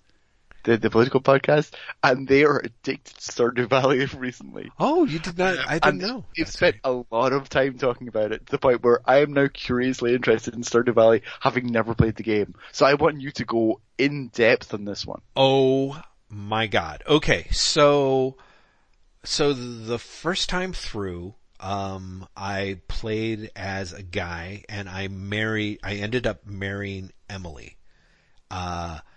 And I should say though that I romanced everyone. I played that character that I played. I took forever. Like I played for like something ridiculous, like 7 or 8 years of game time. Yes? You romanced everyone? Yes. Yeah, cause well, not everyone. Jeff. Yes, Graham. Just keep talking about Emily. Don't talk about romancing everyone. No. You're just playing with emotions. Oh my God, Graham. Well, anyway, so I think that, so first off, Emily was great. I'm really glad that, my character married her, but I really did like romancing everyone. And one of the things that I thought was interesting was that I thought because you can romance either gender or both genders, I thought the romances with Shane and Sam were kind of sweet. And I sort of was like, oh, I'd be kind of curious to play these through as a female character and see if I find them equally kind of sweet as a traditional hetero romance as the way they were as a gay romance. So, I sort of felt though that definitely from reading online and a certain amount of my polls, I kind of felt like the, Concerned Ape who crafted the game really tried to skew you towards like Shane or Leah as actual, they're the ones who seem to jump out as like, they're the perfect mate for you. So I was actually really resistant to marrying either, even though at first I was like, oh my God, Leah's an artist and she gets me, you know. I was like, no, I don't, that seems too obvious. So can I interrupt for a second? Yeah. Did you ever play Dream Daddy? No, although did I download it? as you recall, we spent a lot of time after one day of Rose City talking. You were telling me about playing Dream Daddy. Yeah. Yeah. And I just hearing you talk about this now, I'm like, Jeff, you totally should have played Dream Daddy. Oh, believe me, I almost downloaded Dream Daddy if it wasn't for the fact that you should. Well, I think you'd enjoy it. Anyway, keep going about your other Stardew Valley romances. Oh, okay. So this time through, I'm playing as a female character, and I want to see if the female romances are equally sort of as sweet as the male on male romances were. Interestingly enough, one of the romances that I thought was really sweet on my first playthrough is such a total dud this time around. And it's one of those things, I'm not Mr. like, oh, here I am as Joe role player, you can only refer to me by my character name while I'm playing this game sort of thing. But I am kind of surprised by how much it's like, oh, I feel a much stronger attraction to this character on this playthrough than I did on the first playthrough. I wonder if that has anything to do with, my quote unquote mindset. Cause so far, anyway, it's exactly the same sort of lines or whatever. So, so yes. And I also would admit that I would be really happy if you could have affairs in the game, because no matter who I play, I always have this huge crush on Robin, the carpenter, and I kind of think that it might be interesting to have a romance with Kent, because he's, such the troubled character. I love how you say that like I know who you're talking about. Well, like Kent, and I'm like, yeah, sorry, man. I don't know if Robin is male, female, or right. trans. I suppose that's true. You're right. And I would also non-ironically romance Pam. Like, I feel like there's always one non-romance character that people want to romance, and weirdly mine is the town drunk / bus driver. And now I really want you to play Dream Daddy. Yeah, I'm sure. No, the reason I say that is one of the daddy's wives is the town drunk. Oh, and really? tries to seduce your character. Wow. Interesting. Huh. I might check it out. And finally, I would say that I would be super thrilled if there was an extension in the game that allowed you to play matchmaker. Cause I know there's a lot of people who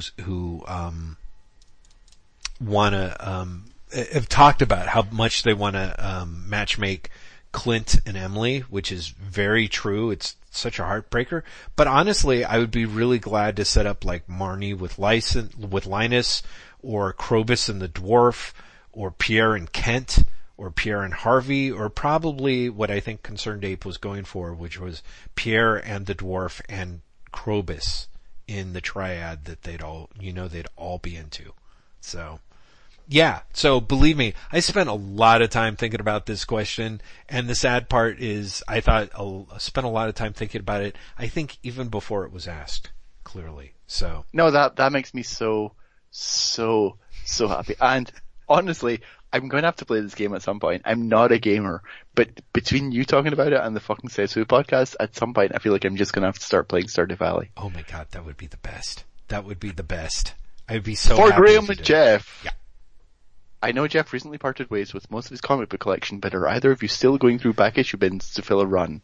If so, which ones? The answer is yes for me, but Jeff, do you want to take this first? Yeah, I have to say, I really don't. I really don't like the idea of, having to hunt that crap up and store it. You say that, but at Rose City, did you not go back and go through the back issue bins?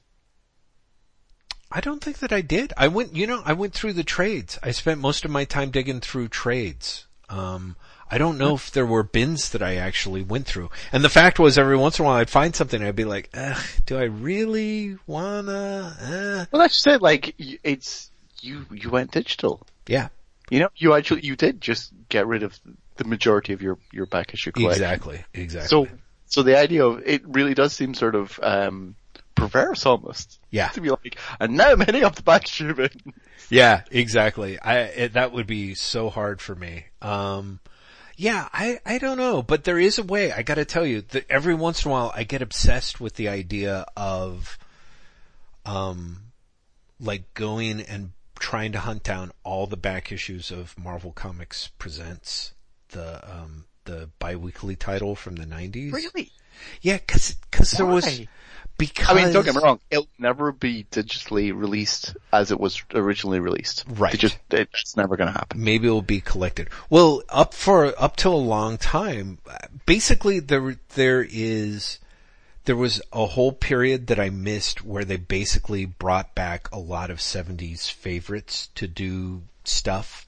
So there's Don McGregor Black Panther stuff that was uncollected that might finally be coming out. There's Steve Gerber material that was Man-Thing material that was... There's an entire Man-Thing run, yeah. Yeah, exactly. So there's that. I think there was maybe a Master of Kung Fu stuff. So there's a lot in there that I'd be like, oh, that would be kind of great. And I think I have a lot more patience for, thanks to 2000 AD and other things, I think I would have a lot more patience for anthology titles. I'd be kind of happy to sit down with a big pile of Marvel Presents and DC Weekly or whatever I was going it's to called. say, yeah, Action Comics Weekly. Action Comics Weekly. Still arguably Mark Waid's best joke.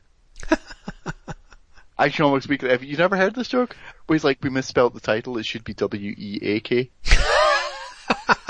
No, I didn't hear that joke. That's really funny. I love that joke. Yeah, as someone who had all of the Action Comics Weekly at one point, they were not the best. Yeah, no, I know. Just the fact that you didn't think they're not the best probably means that I could not stomach them for an instant, but I still love the idea so much, you know, I wish they would, you know. I wish that someone would work out a way to do an anthology. Yeah. But also like a 2000 AD style anthology. When DC did Legends of Tomorrow last year, and it was just like, what if we put 4 books in one? Yeah. I was like, it's such a fucking wasted opportunity. You're fucking it up. Yeah, exactly. You really are. I am going through back issue bins to fill runs. I'm also just fucking buying them online and getting very upset with Midtown Comics because I'm now just missing 3 fucking issues of Levitz's Legion of Superheroes because I ordered them, and then between me ordering them and them fulfilling the order, like 2 issues disappeared. No. And they had sent me an email going, you're not getting charged for them because we don't have them after all. Shit. But yeah, Levitz's Legion of Superheroes, 1980s and late 70s Superman and Action Comics. Cause they're just so good. I suspect, Marvel Age magazine. Which I love. I feel there's something else that I'm completely forgetting. Like there was Micronauts, as you know, but I finished Micronauts recently. Yes. But yeah, there's a bunch of stuff that, I was going to say isn't going to be reprinted or digitally released, but like all of Legion is digitally available, but for some reason having it in print is what I want. In large part because like the adverts and everything make it exactly the nostalgia I want. You know, so it's not just the stories, which I love, right? But you also get the house ads or the ads for the Saturday morning cartoon shows or whatever that you remember. Right. You know, it's double dipping, but I do love when we do Baxter Building or when we're doing the Avengers read-throughs of being able to switch between the Marvel Unlimited digitally recolored ad-free experience and the GIT Core scans of the actual issues with all the ads experience. Like, being able to kind of double dip and choose either way is awesome. I love that.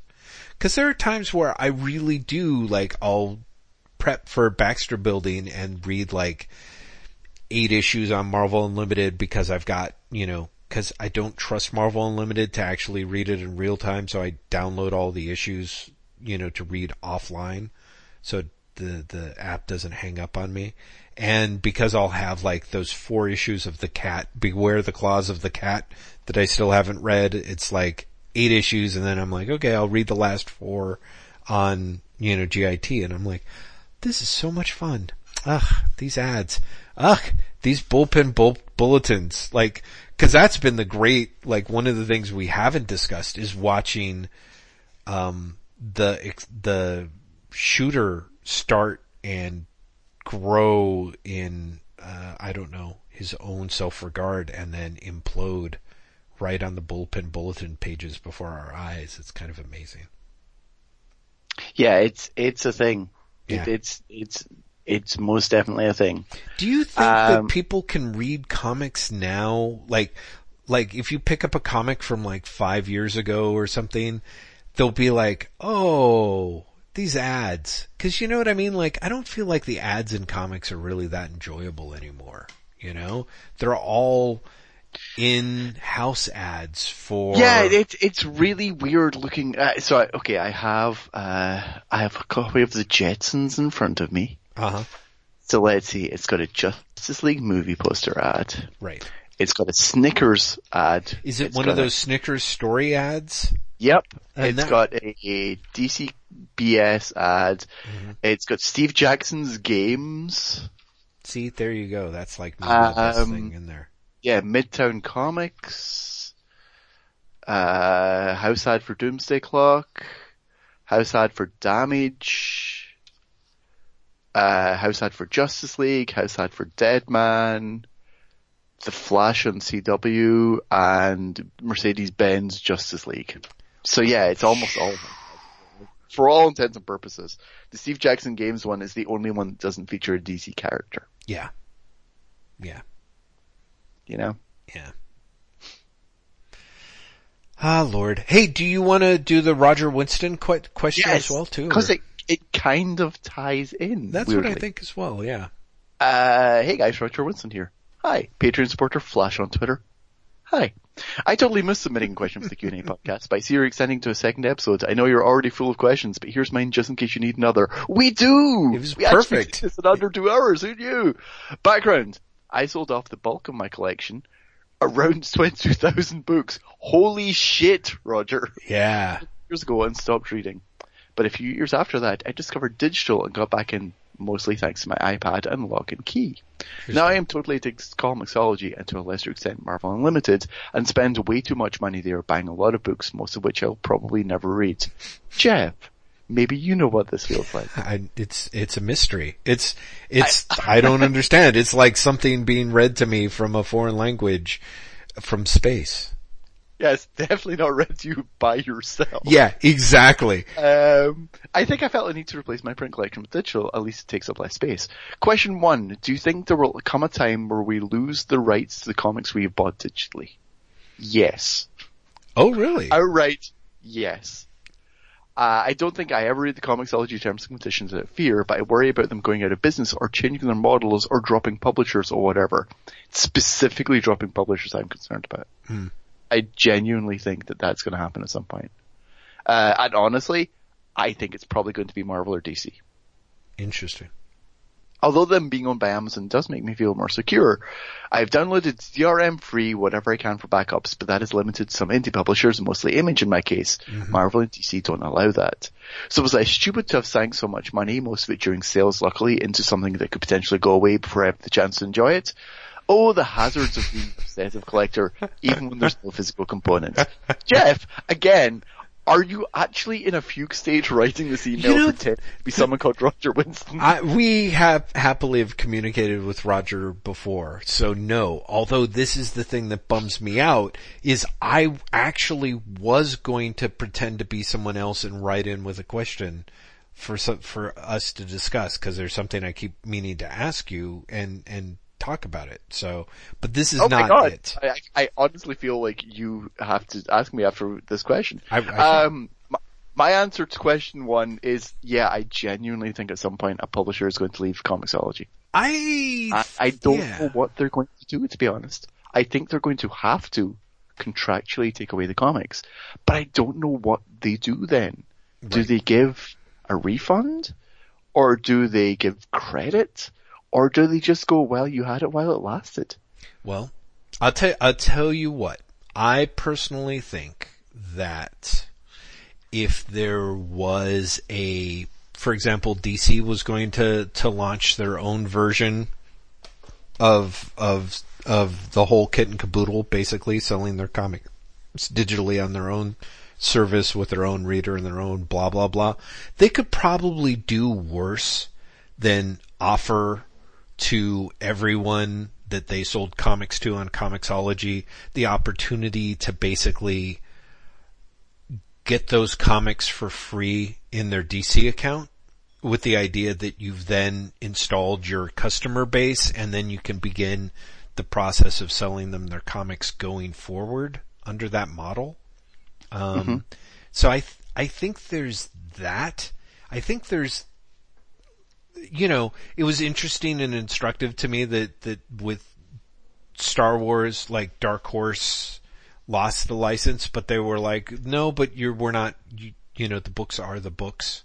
I kind of half think, yes. I was going to say, I suddenly just thought, people who bought IDW's Doctor Who books, do you still have them? Because IDW doesn't have the Doctor Who license anymore. I think you do, although I don't really know, because I don't know if I ever... Part of this is also, I swear this happened, but I also could be entirely making it up. I could have sworn that I bought League of Extraordinary Gentlemen Century Book 3 off Comixology. Oh, right. I know it's not in my library. Right. And also, I know that it's not available anymore, but the collected edition of Century is available. And so I'm honestly left with, did I really buy it? Mm-hmm. Or am I imagining buying it? And if I did buy it, did it literally just go away? Right. Yeah, I don't follow enough to actually know the answer to that. Although I swear to God, Graham, you asked it before and I thought we stumbled our way to an actual answer. I remember what it is. Yeah. I have to say I'm getting to the point where part of me is, if I spend the money on something and I don't get around to reading it and then it disappears, I don't fear that as much as I used to. Like, I'm sort of, I'm 51 years old. Knock on wood, I'm in good health, but there's a point where I'm going to die, and chances are good that I won't have read all my comic books at that point, and part of me is like, you can only do so much. The fact of the matter is that honestly, I know for myself as a hoarder and as somebody who, conspicuous, consumer, I get a certain joy out of buying things, and the joy out of reading them is kind of a separate joy. Like, in a perfect world, you sort of get the triple dip. You get the joy of buying it, you get the joy of knowing that it's in your library and looking forward to reading it, and then you get the joy of actually reading it. But the older I get, the more I'm like, I got 2/3 of it, and frankly, if I just replace that third, chunk with, I get the joy of knowing that I am completely making Graham McMillan's head swim with this absolutely absurd approach to money. Then I think I can feel myself fully rounded. I'm glad I could serve that purpose for you, Jeff. As I think Rudyard Kipling wrote, if you can buy an entire run of Batman and the Outsiders and then forget that you ever bought it, and it sits on your iPad for 4 years, and then you lose the iPad and your password at the same time, then you will be a man, my son. Forward-thinking poem. It was. Well, I mean, there's a reason why that If poem gets quoted all over the place, Graham. It's because he clearly knew about iPad and Comixology. It's impressive. And it means a lot. It means a lot about what it means to be a man, Graham. It really does. Question 2. Do you think DC will ever come out with a DC Unlimited type service? The bulk of the digital comics I bought are DC. On one hand, I would love this because then I could stop buying back issues. I bought very few Marvels since subscribing to Marvel Unlimited. No shit. Yeah. that it's very rare that I'm like, I can't wait 6 months for this. On the other hand, I would hate this because it means I spend a lot on things I could then read a lot cheaper. I've heard some suggestions that DC's new TV streaming service might include a Comics Unlimited type service as well, which does make a certain amount of sense. Everything I've ever heard from a DC person, all of it off the record, has suggested that DC will never do DC Unlimited. Yeah. Basically because they think that they can make more money selling them. Yep. That said, this DC streaming service thing, it might happen. Well, see, this is it. There. Yeah. Because DC's streaming service, from what I know, is not just a TV streaming service. Like, it's going to have other components to it. And so they might fold in a DC Unlimited type thing in there. Yeah. Yeah, which makes sense to me, because there is a way in which, DC kind of is, we'll never do that unless Time Warner decides that they want it done, in which case it would happen, you know? So, I think that it's one of two ways. Honestly, for me, the thing that drives me nuts is I just wish that digital issues were 99 cents. Like, digital back issues were 99 cents. Yes. If they were, they would get me buying copies all the time, every week. Like, I see stuff come out, you know, the amount of stuff, amount of back issues that Legion of Superheroes or, you know, other titles from the 70s that I remember fondly, I would totally pick them up for 99 cents. I'm not going to spend $1.99 on them. It's really weird. It's amazing, isn't it? Yeah. Like, that $1 makes all the difference. Yeah. I would go fucking wild in Comixology. Yeah. If back issues were all 99 cents. Yep. Yeah. Me too. Like, I would have a Jeff Lester style problem if they were 99 cents. Yeah. And the $1.99 honestly just crosses over into the, I don't need them. Yeah. Yeah.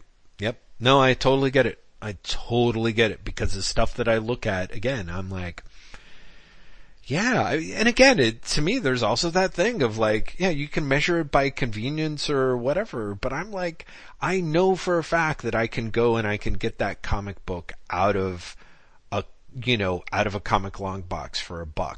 The majority of the issues on Comixology, absolutely. That's just it. Mm-hmm. Every single Legion back issue I bought has been $1 or less. Mm-hmm. Mm-hmm. Exactly. On Comixology, they're $1.99. Yeah. And this way, I get the fucking comic. Yeah. Well, see, that's it. You get the comic. In theory, you can do something with that, you know? You can probably resell them again on Craigslist for like 99 cents, you know? And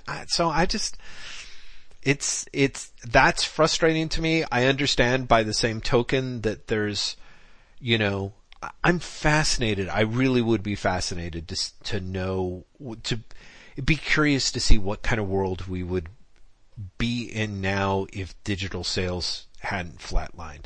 And part of me is like, and the why of that. If the digital sales, you know, if that crazy amount of digital growth flatlined right around the time that Amazon made Comixology stop allowing in-app purchases. Because certainly anecdotally, talking to a lot of people online, because we've brought this stuff up, a lot of people have said like, it was the in-app purchase that once that's gone. And it's true, Comixology in-app is like this ridiculous pain in the ass, in the sense of like, I'll read an issue and then it will be like, oh, I can put this on a wish list. Great.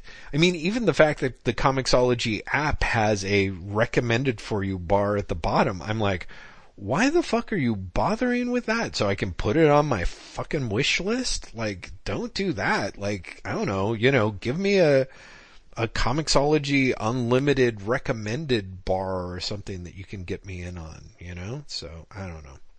Just crazy. That being said, Graham. Yes. First of all, Jeff, I want your answer to the question. Do you think DC's going to do DC Unlimited? No, I don't think so.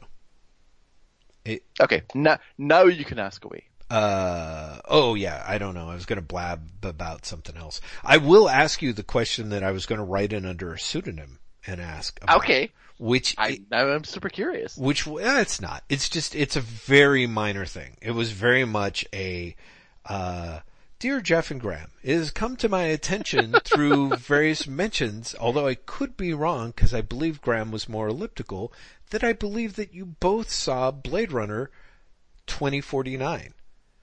Is that the case? And if so, what did each of you think?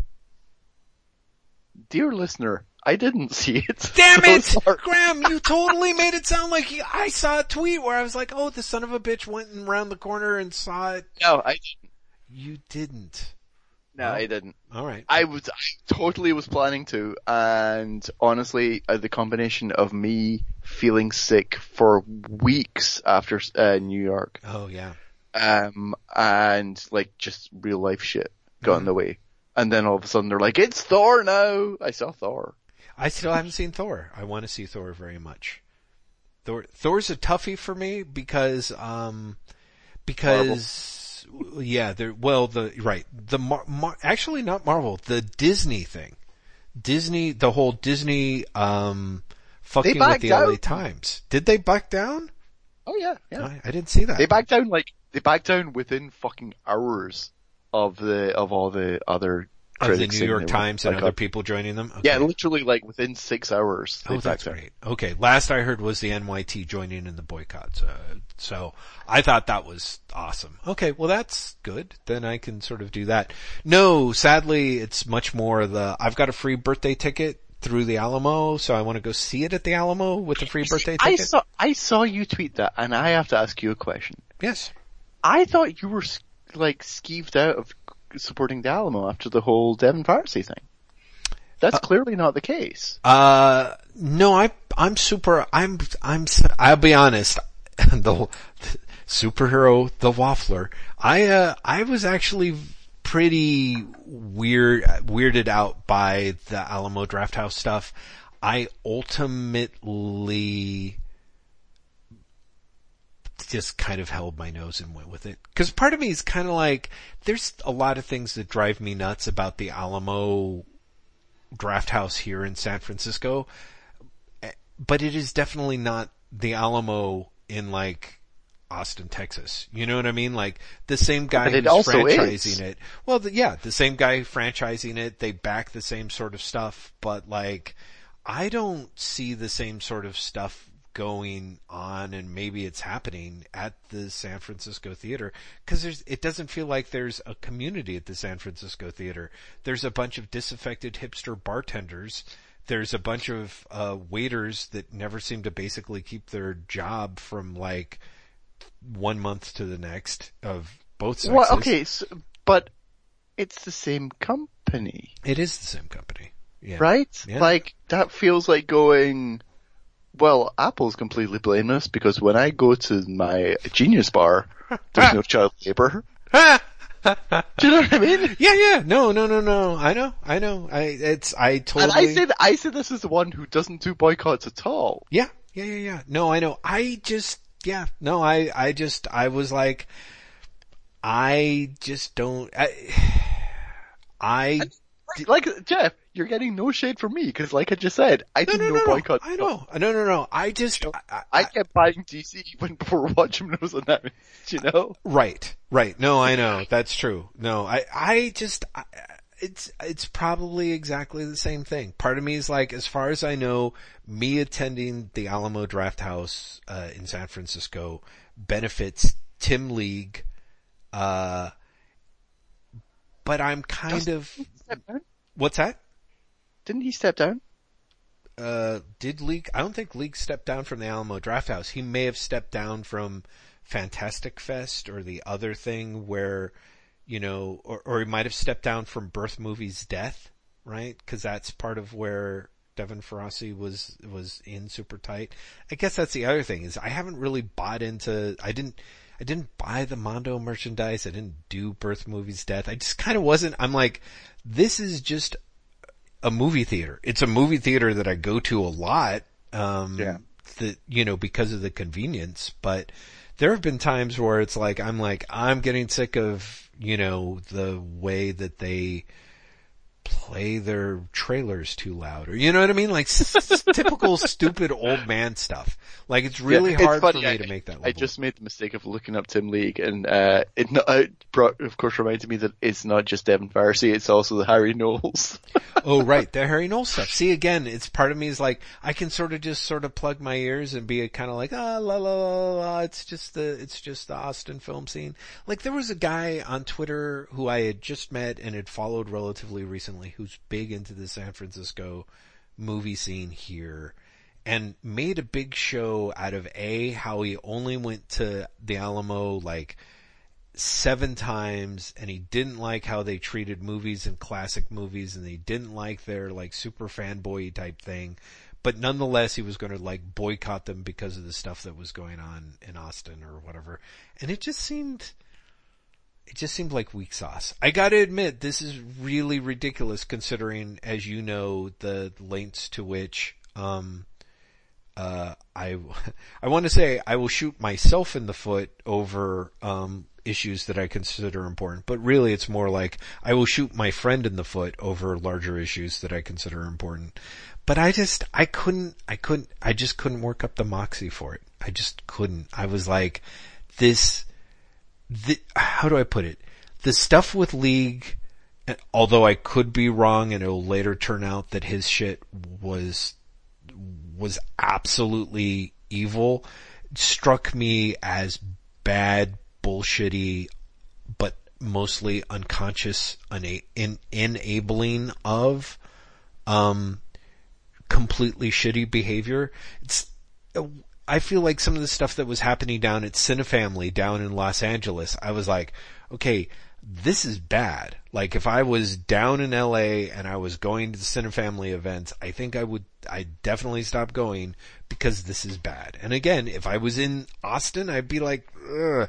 But this feels, and this could be the weird part of this weird corporate thing is I'm like, it somehow feels like such an isolated pack of individuals, which is ridiculous to say because if there's one thing that the last several months has really, 2017 is going to be remembered as the year that toxic masculinity got at least partially exposed. I don't know. It's weird. It's hard for me. It's really easy for me to be like, I'm not going to support this. I'm not going to support that. In theory, I could really do the Alamo, but I just have this weird feeling of like, it just wouldn't feel like it would make any difference if I stopped, unless I really went full out and was like, I'm not going, I'm actively going to be standing out there protesting about it. I'm actively going to be trying to raise people's awareness of the issue. I'm not trying to like guilt you into stopping. It was No. Like I agree. it was more like, I thought you weren't doing that anymore, you know? Yeah, no, I think probably because I mentioned to you that I was kind of like weirded out and thinking about it, or maybe I mentioned it on Twitter. I don't know. I found myself feeling like,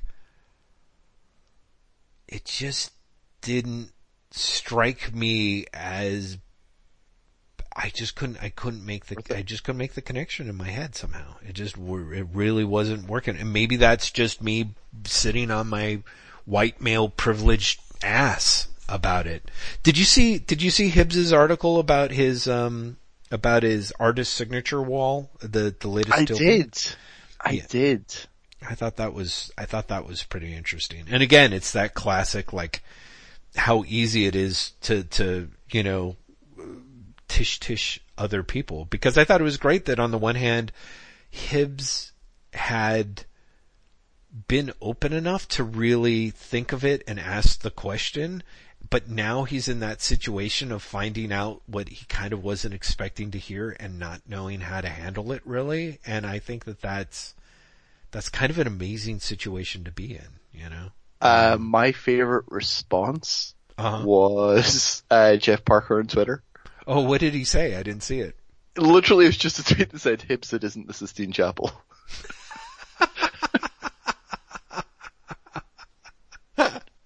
Because I kind of summed up how I felt. Mm-hmm. Like, I totally get where Brian's coming from the context we should explain for people who haven't seen this article, and I'm sure Jeff will put a link in the show notes, is that it's the bathroom of Comics Experience into Visitor, right? Yep. Cartoonists have been essentially graffitiing the bathroom. And in what I thought was a spectacular humble brag, Hibbs was like, and then Garth Ennis and his friends came. Yeah.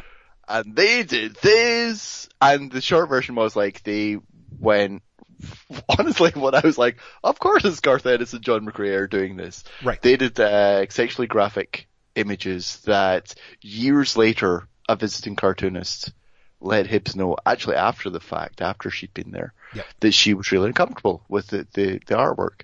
And Hibbs' first response was essentially, this is a complete overreaction. But then he asked other women, and his other female employees. But it was something like 70% were like, yes, we're uncomfortable with it too. Yeah. And Hibbs literally is just like, well, I don't know what to do. Yeah. Yeah. And it's like, well, you kind of do though. Like, right. It's the point now where you're just like, well, but I don't want to do it. Mm-hmm. Mm-hmm. Like, I don't know what to do, I think is kind of dishonest. I think it comes down to, I don't want to do it. Yeah, he doesn't want to do it. Which I get. It's not easy. You know, again, this is my thing of like, I'm Mr. like, I guess I'm still going to the Alamo, you know. But yeah, it's not. I mean, part of me is kind of, you know, again, it's that feeling of like, well, is it, you know, cause I even heard Hibbs, again, he's doing this whole thing of like, well, don't get me wrong, like hardly anyone ever sees that bathroom, you know, and it's true, it's not really open to the public, but. Well, and also like, unless the bathroom has significantly changed from when I was there, that's like at least 5 years ago, if not longer. Right. It's not a bathroom you really want to visit unless you have to. Well, I mean, that's the thing. Depending on when you do visit it, the art on the walls is the least horrifying and offensive thing about that bathroom. There's stuff in that bathroom that is genuinely repulsive, and it is not art. It is not art related in any way. It is literally just but nonetheless, see, here's the thing, Jeff. When your staff tell you they're uncomfortable. Oh yeah. No, I think he's got to do something. Get the fuck over yourself. Yeah. Because because it's not a bathroom that's there for the customers. It is a private bathroom that's there for the staff. But when your staff say, I agree. More than half your staff say, I am uncomfortable with that artwork, you fucking get rid of the artwork. Yeah, I agree. I totally, you just do. Or you cover it up. I mean, I'm personally of the thing of like, sure, cover it up. But here's the thing. For me, that counts as getting rid of the artwork. Okay. Do you know what I mean? Yeah. You take it out of you, one way or another. Yeah. Yeah, exactly. And that's what I think. His whole like, oh, maybe I could do boxes or things or. That's just it. At one point he's like, maybe I'll cover it up, but then when I give a tour, I'll have to explain why it's covered up, and that's a hassle. And it's like, really? Yeah. That was really silly. The fact is that I think, and this is the part that I know from knowing Hibbs, is he's so proud of the art in that bathroom. And some of it, and it kind of carries through a little bit in the story that he tells, those are like some of his fondest memories, like, and the idea that he's covering them up really hurts him. And I can understand it from that perspective. Sure. But at the same time, he has the memory. Yeah. No, I know. I agree. I totally agree with you. And that's why I think it should be covered up. You know, he made noises like, you know, I mean, I guess I could peel it off the walls. I know he's not going to do that either, because that's the other thing is that I don't know how he would. It's not like he owns the building. He could negotiate something with the landlord to get that, but then there would be extra expenses involved. And that's my thing. His whole like, I'm taking this art off, and you know, he said something like, I could auction it off and donate the proceeds to Rain. I'm like, do that. You know, that seems worthwhile if you think it's worthwhile. But I know that he's like, but that's such a hassle. And it is a little bit of that, like, there is this weird, like, how much of a horror show am I supporting, because I just can't be bothered, and that is the question that I think is really important these days, and it's really important for, so I think it's important for everyone, I think, to ask, especially in that, in that point of, seeing as there really are no shortage of abominable people out in the world that we're going to find out about this year, I think at a certain point the real purpose of the exercise is also sort of looking at yourself. And I don't mean this in a general way. So let me roll that back. I definitely am aware that I need to look at myself and try and make sure that,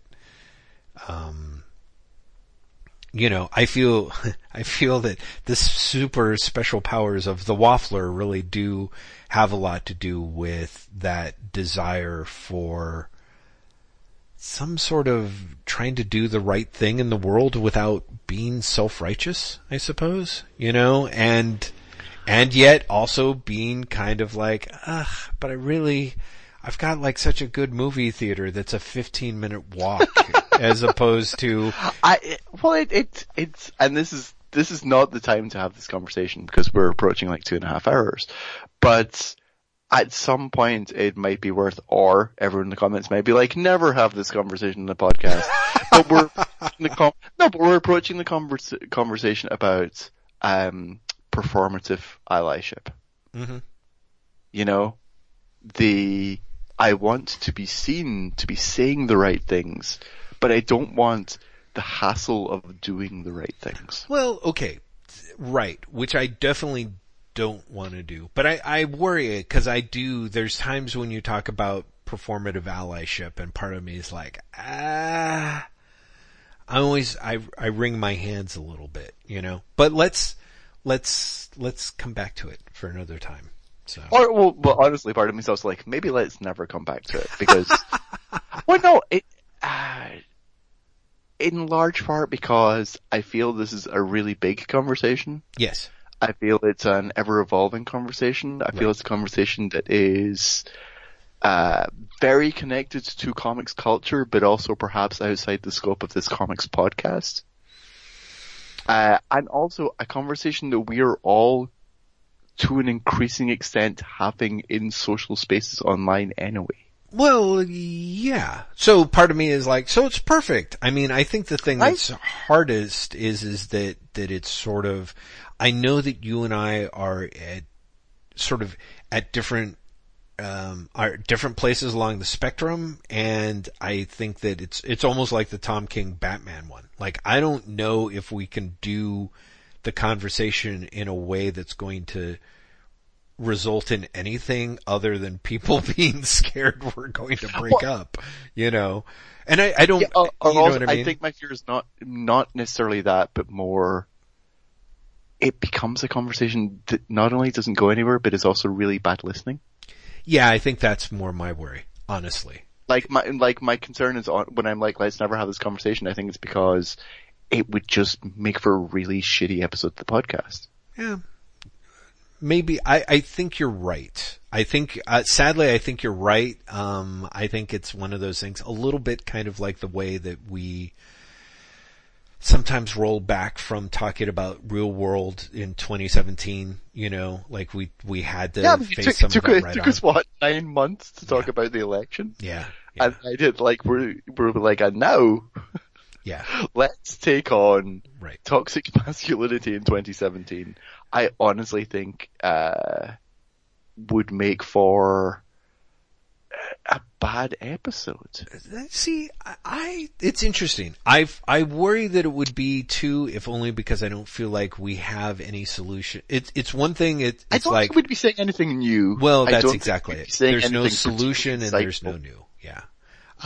Yeah. I think that's my biggest problem. And I think we both end up being performative allies as well. Well, I think, or we're saying the right thing and we get really concerned that we're saying the right thing. Right.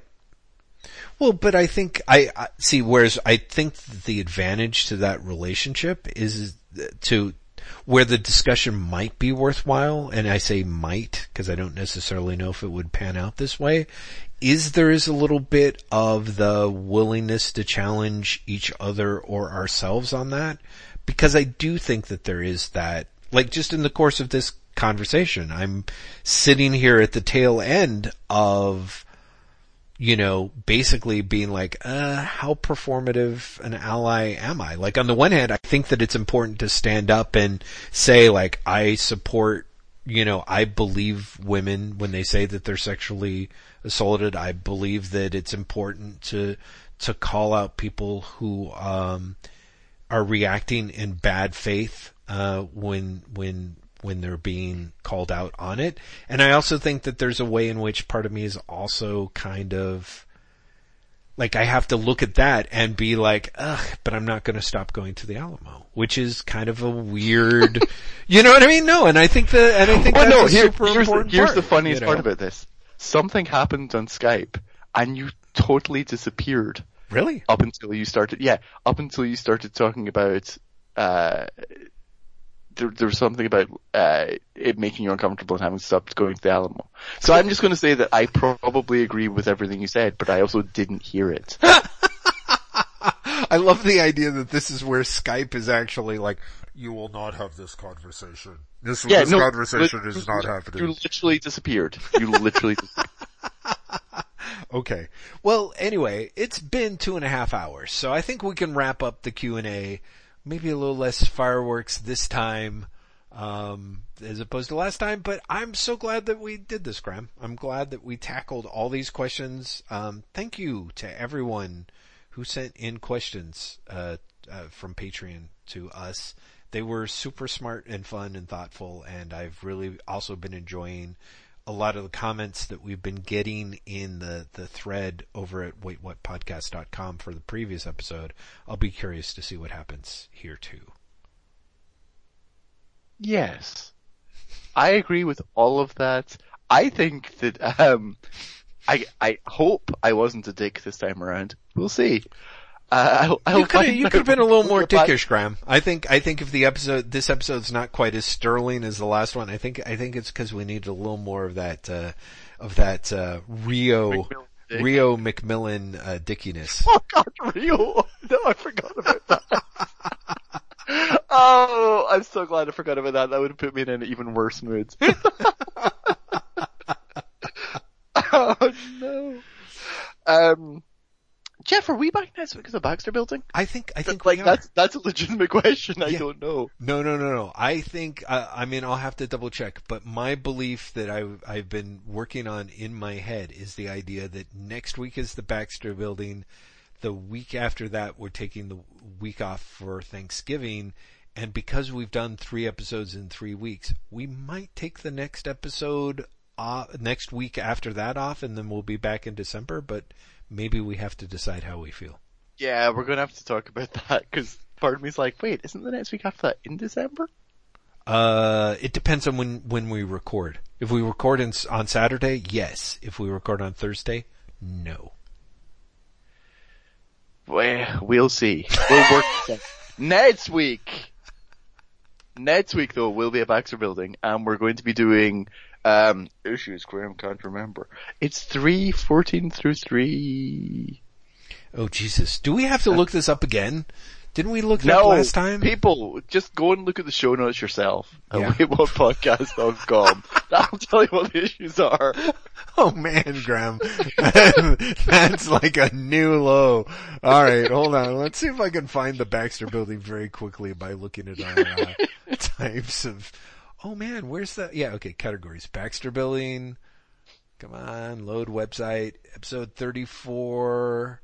Show notes. Wait, why aren't you showing me the full episode? It's 3:14 through 3:20 something, isn't it? 3:14 through 3:24. Yeah, there you go. Yeah. That's what it is. See, it'll be fine. I was almost there, right? It's fine. Yeah. Jeez, everyone. This is the point where I do say that there will be show notes of this episode, up on sometime in the future, Jeff? Oh yeah. Sunday? When are you going to get the show notes up? I think I'm going to get the show notes up probably the same time I usually do, which is Sunday night, early Monday morning. They'll be at waitwhatpodcast.com, where there is also going to be, this upcoming week, the final 2 episodes of my Before Watchmen / Watchmen read. Ooh. As long as I fucking finish writing them. We'll see. This week has not been conducive to me getting any spare time to write about Watchmen. I can just tell you that right now. But yeah, I'm writing about Watchmen itself. I'm done with Before Watchmen, thank the Lord. Mm-hmm. And I'm writing about Watchmen this week. So yeah, they'll be up. And also, I think Matt Terrell has a piece up this week as well. So there should be a full week of content, essentially. Mm-hmm. But Friday's always taken off. It's almost the weekend, everyone. WaitWhatPodcast.com. There is also going to be images and various commentary going up at the Tumblr, waitwhatpods.tumblr.com. There is a Twitter account that occasionally Jeff and I tweet messages out on when no one is paying attention. At WaitWhatPodcast. Jeff is much more vocal on his own Twitter. At LazyBastard, at LazyBastid. And this week I discovered there's a LazyBastard1 on Twitter. What? Do you know this? No! Are you serious? Yes. There's someone who has LazyBastard1. I can't even believe that. That's insane. I was stunned and I'm wondering if they're a fan. I can't imagine. No, they were always like, I'm the lazy bastard, damn it. So, that's amazing. They only have 3 tweets. And they were all on one day in July 2015. See? That was when they discovered you, Jeff. It feels... And they're like, I like the cut of this guy's name jib. Dude, it's 3 tweets and it's all about a Smashing Pumpkins show. I don't know. See? I mean, I know you love the Smashing Pumpkins. Was this you? Did you lose your login for like a day in July 2015? Yeah, I totally got completely like baked and was like, am I lazy bastard or am I Billy lazy Corgan. bastard 1? Like, yeah, or am I Billy Corgan? I love Billy Corgan.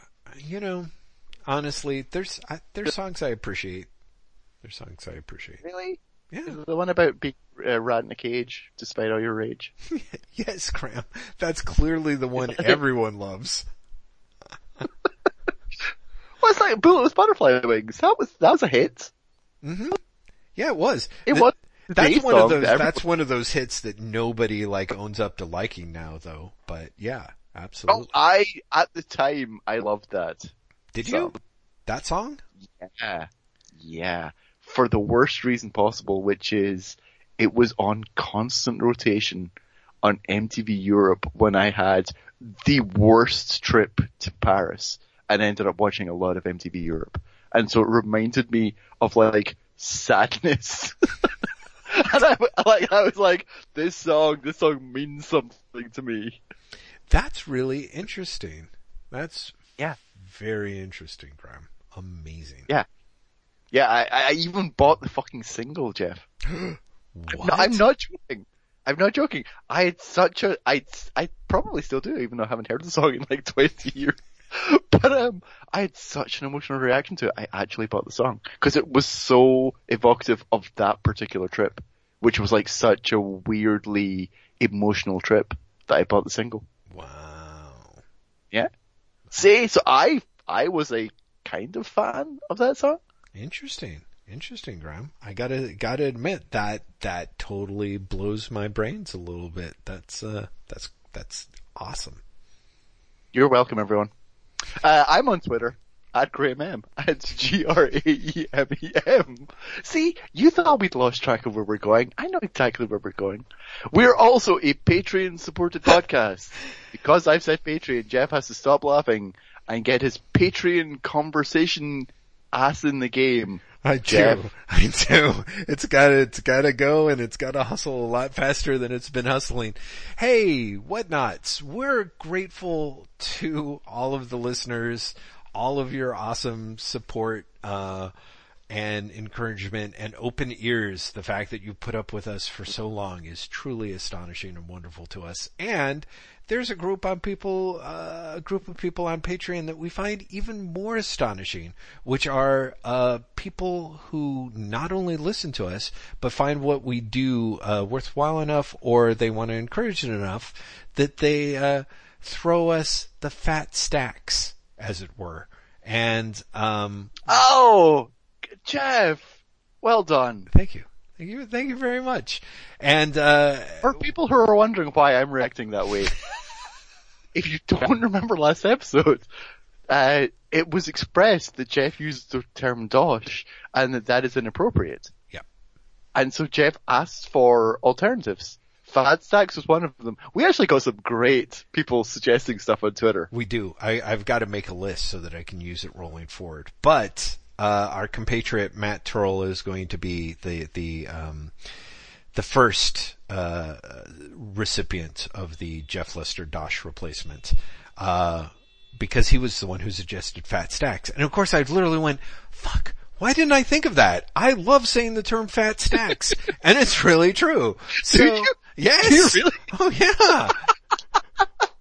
Oh my god. So yeah, we really. I don't think I've ever heard the term Fat Stacks before Matt said it. Oh really? Oh my god, yeah. No, it's the best. I was like, yes, hello. Anyway, so thank you, people at Patreon. We want to thank all of our listeners, everyone on Patreon who support us, but especially the kind crew at American Ninth Art Studios and Empress Audrey, Queen of the Galaxy, to whom we're especially grateful for their continuing support. On her second shout out on this episode. I know. Yeah, Audrey's influence grows, much like her mighty celestial paw. So, thank you one and all. Graham? We're going to be back in a week. We're going to be talking Fantastic Four. We might even be slightly less goofy than we were this time around. Thank you very much for sending in questions. Thank you very much for listening. I hope that you leave this episode not worried that Jeff and I are going to split up. Seriously, people, we really did get feedback that people were concerned. That's right. That we were going to break up because of the last podcast. And I mean, Jeff, I never thought we were. Were you? Like, no. Was that something you were worried about? No, not at all. I got off there being like, that went pretty well. So yeah, no. Yeah, I think the only thing... It's fine, everyone. So, yes, please, people, either A, do not worry that we are breaking up, and B, I also hope you do not wish that we were breaking up now, so... Because they're just like, this went on too long, they're too giggly, C-, they should break up. Delete your account. Graham, do you want to sing us out? Bye!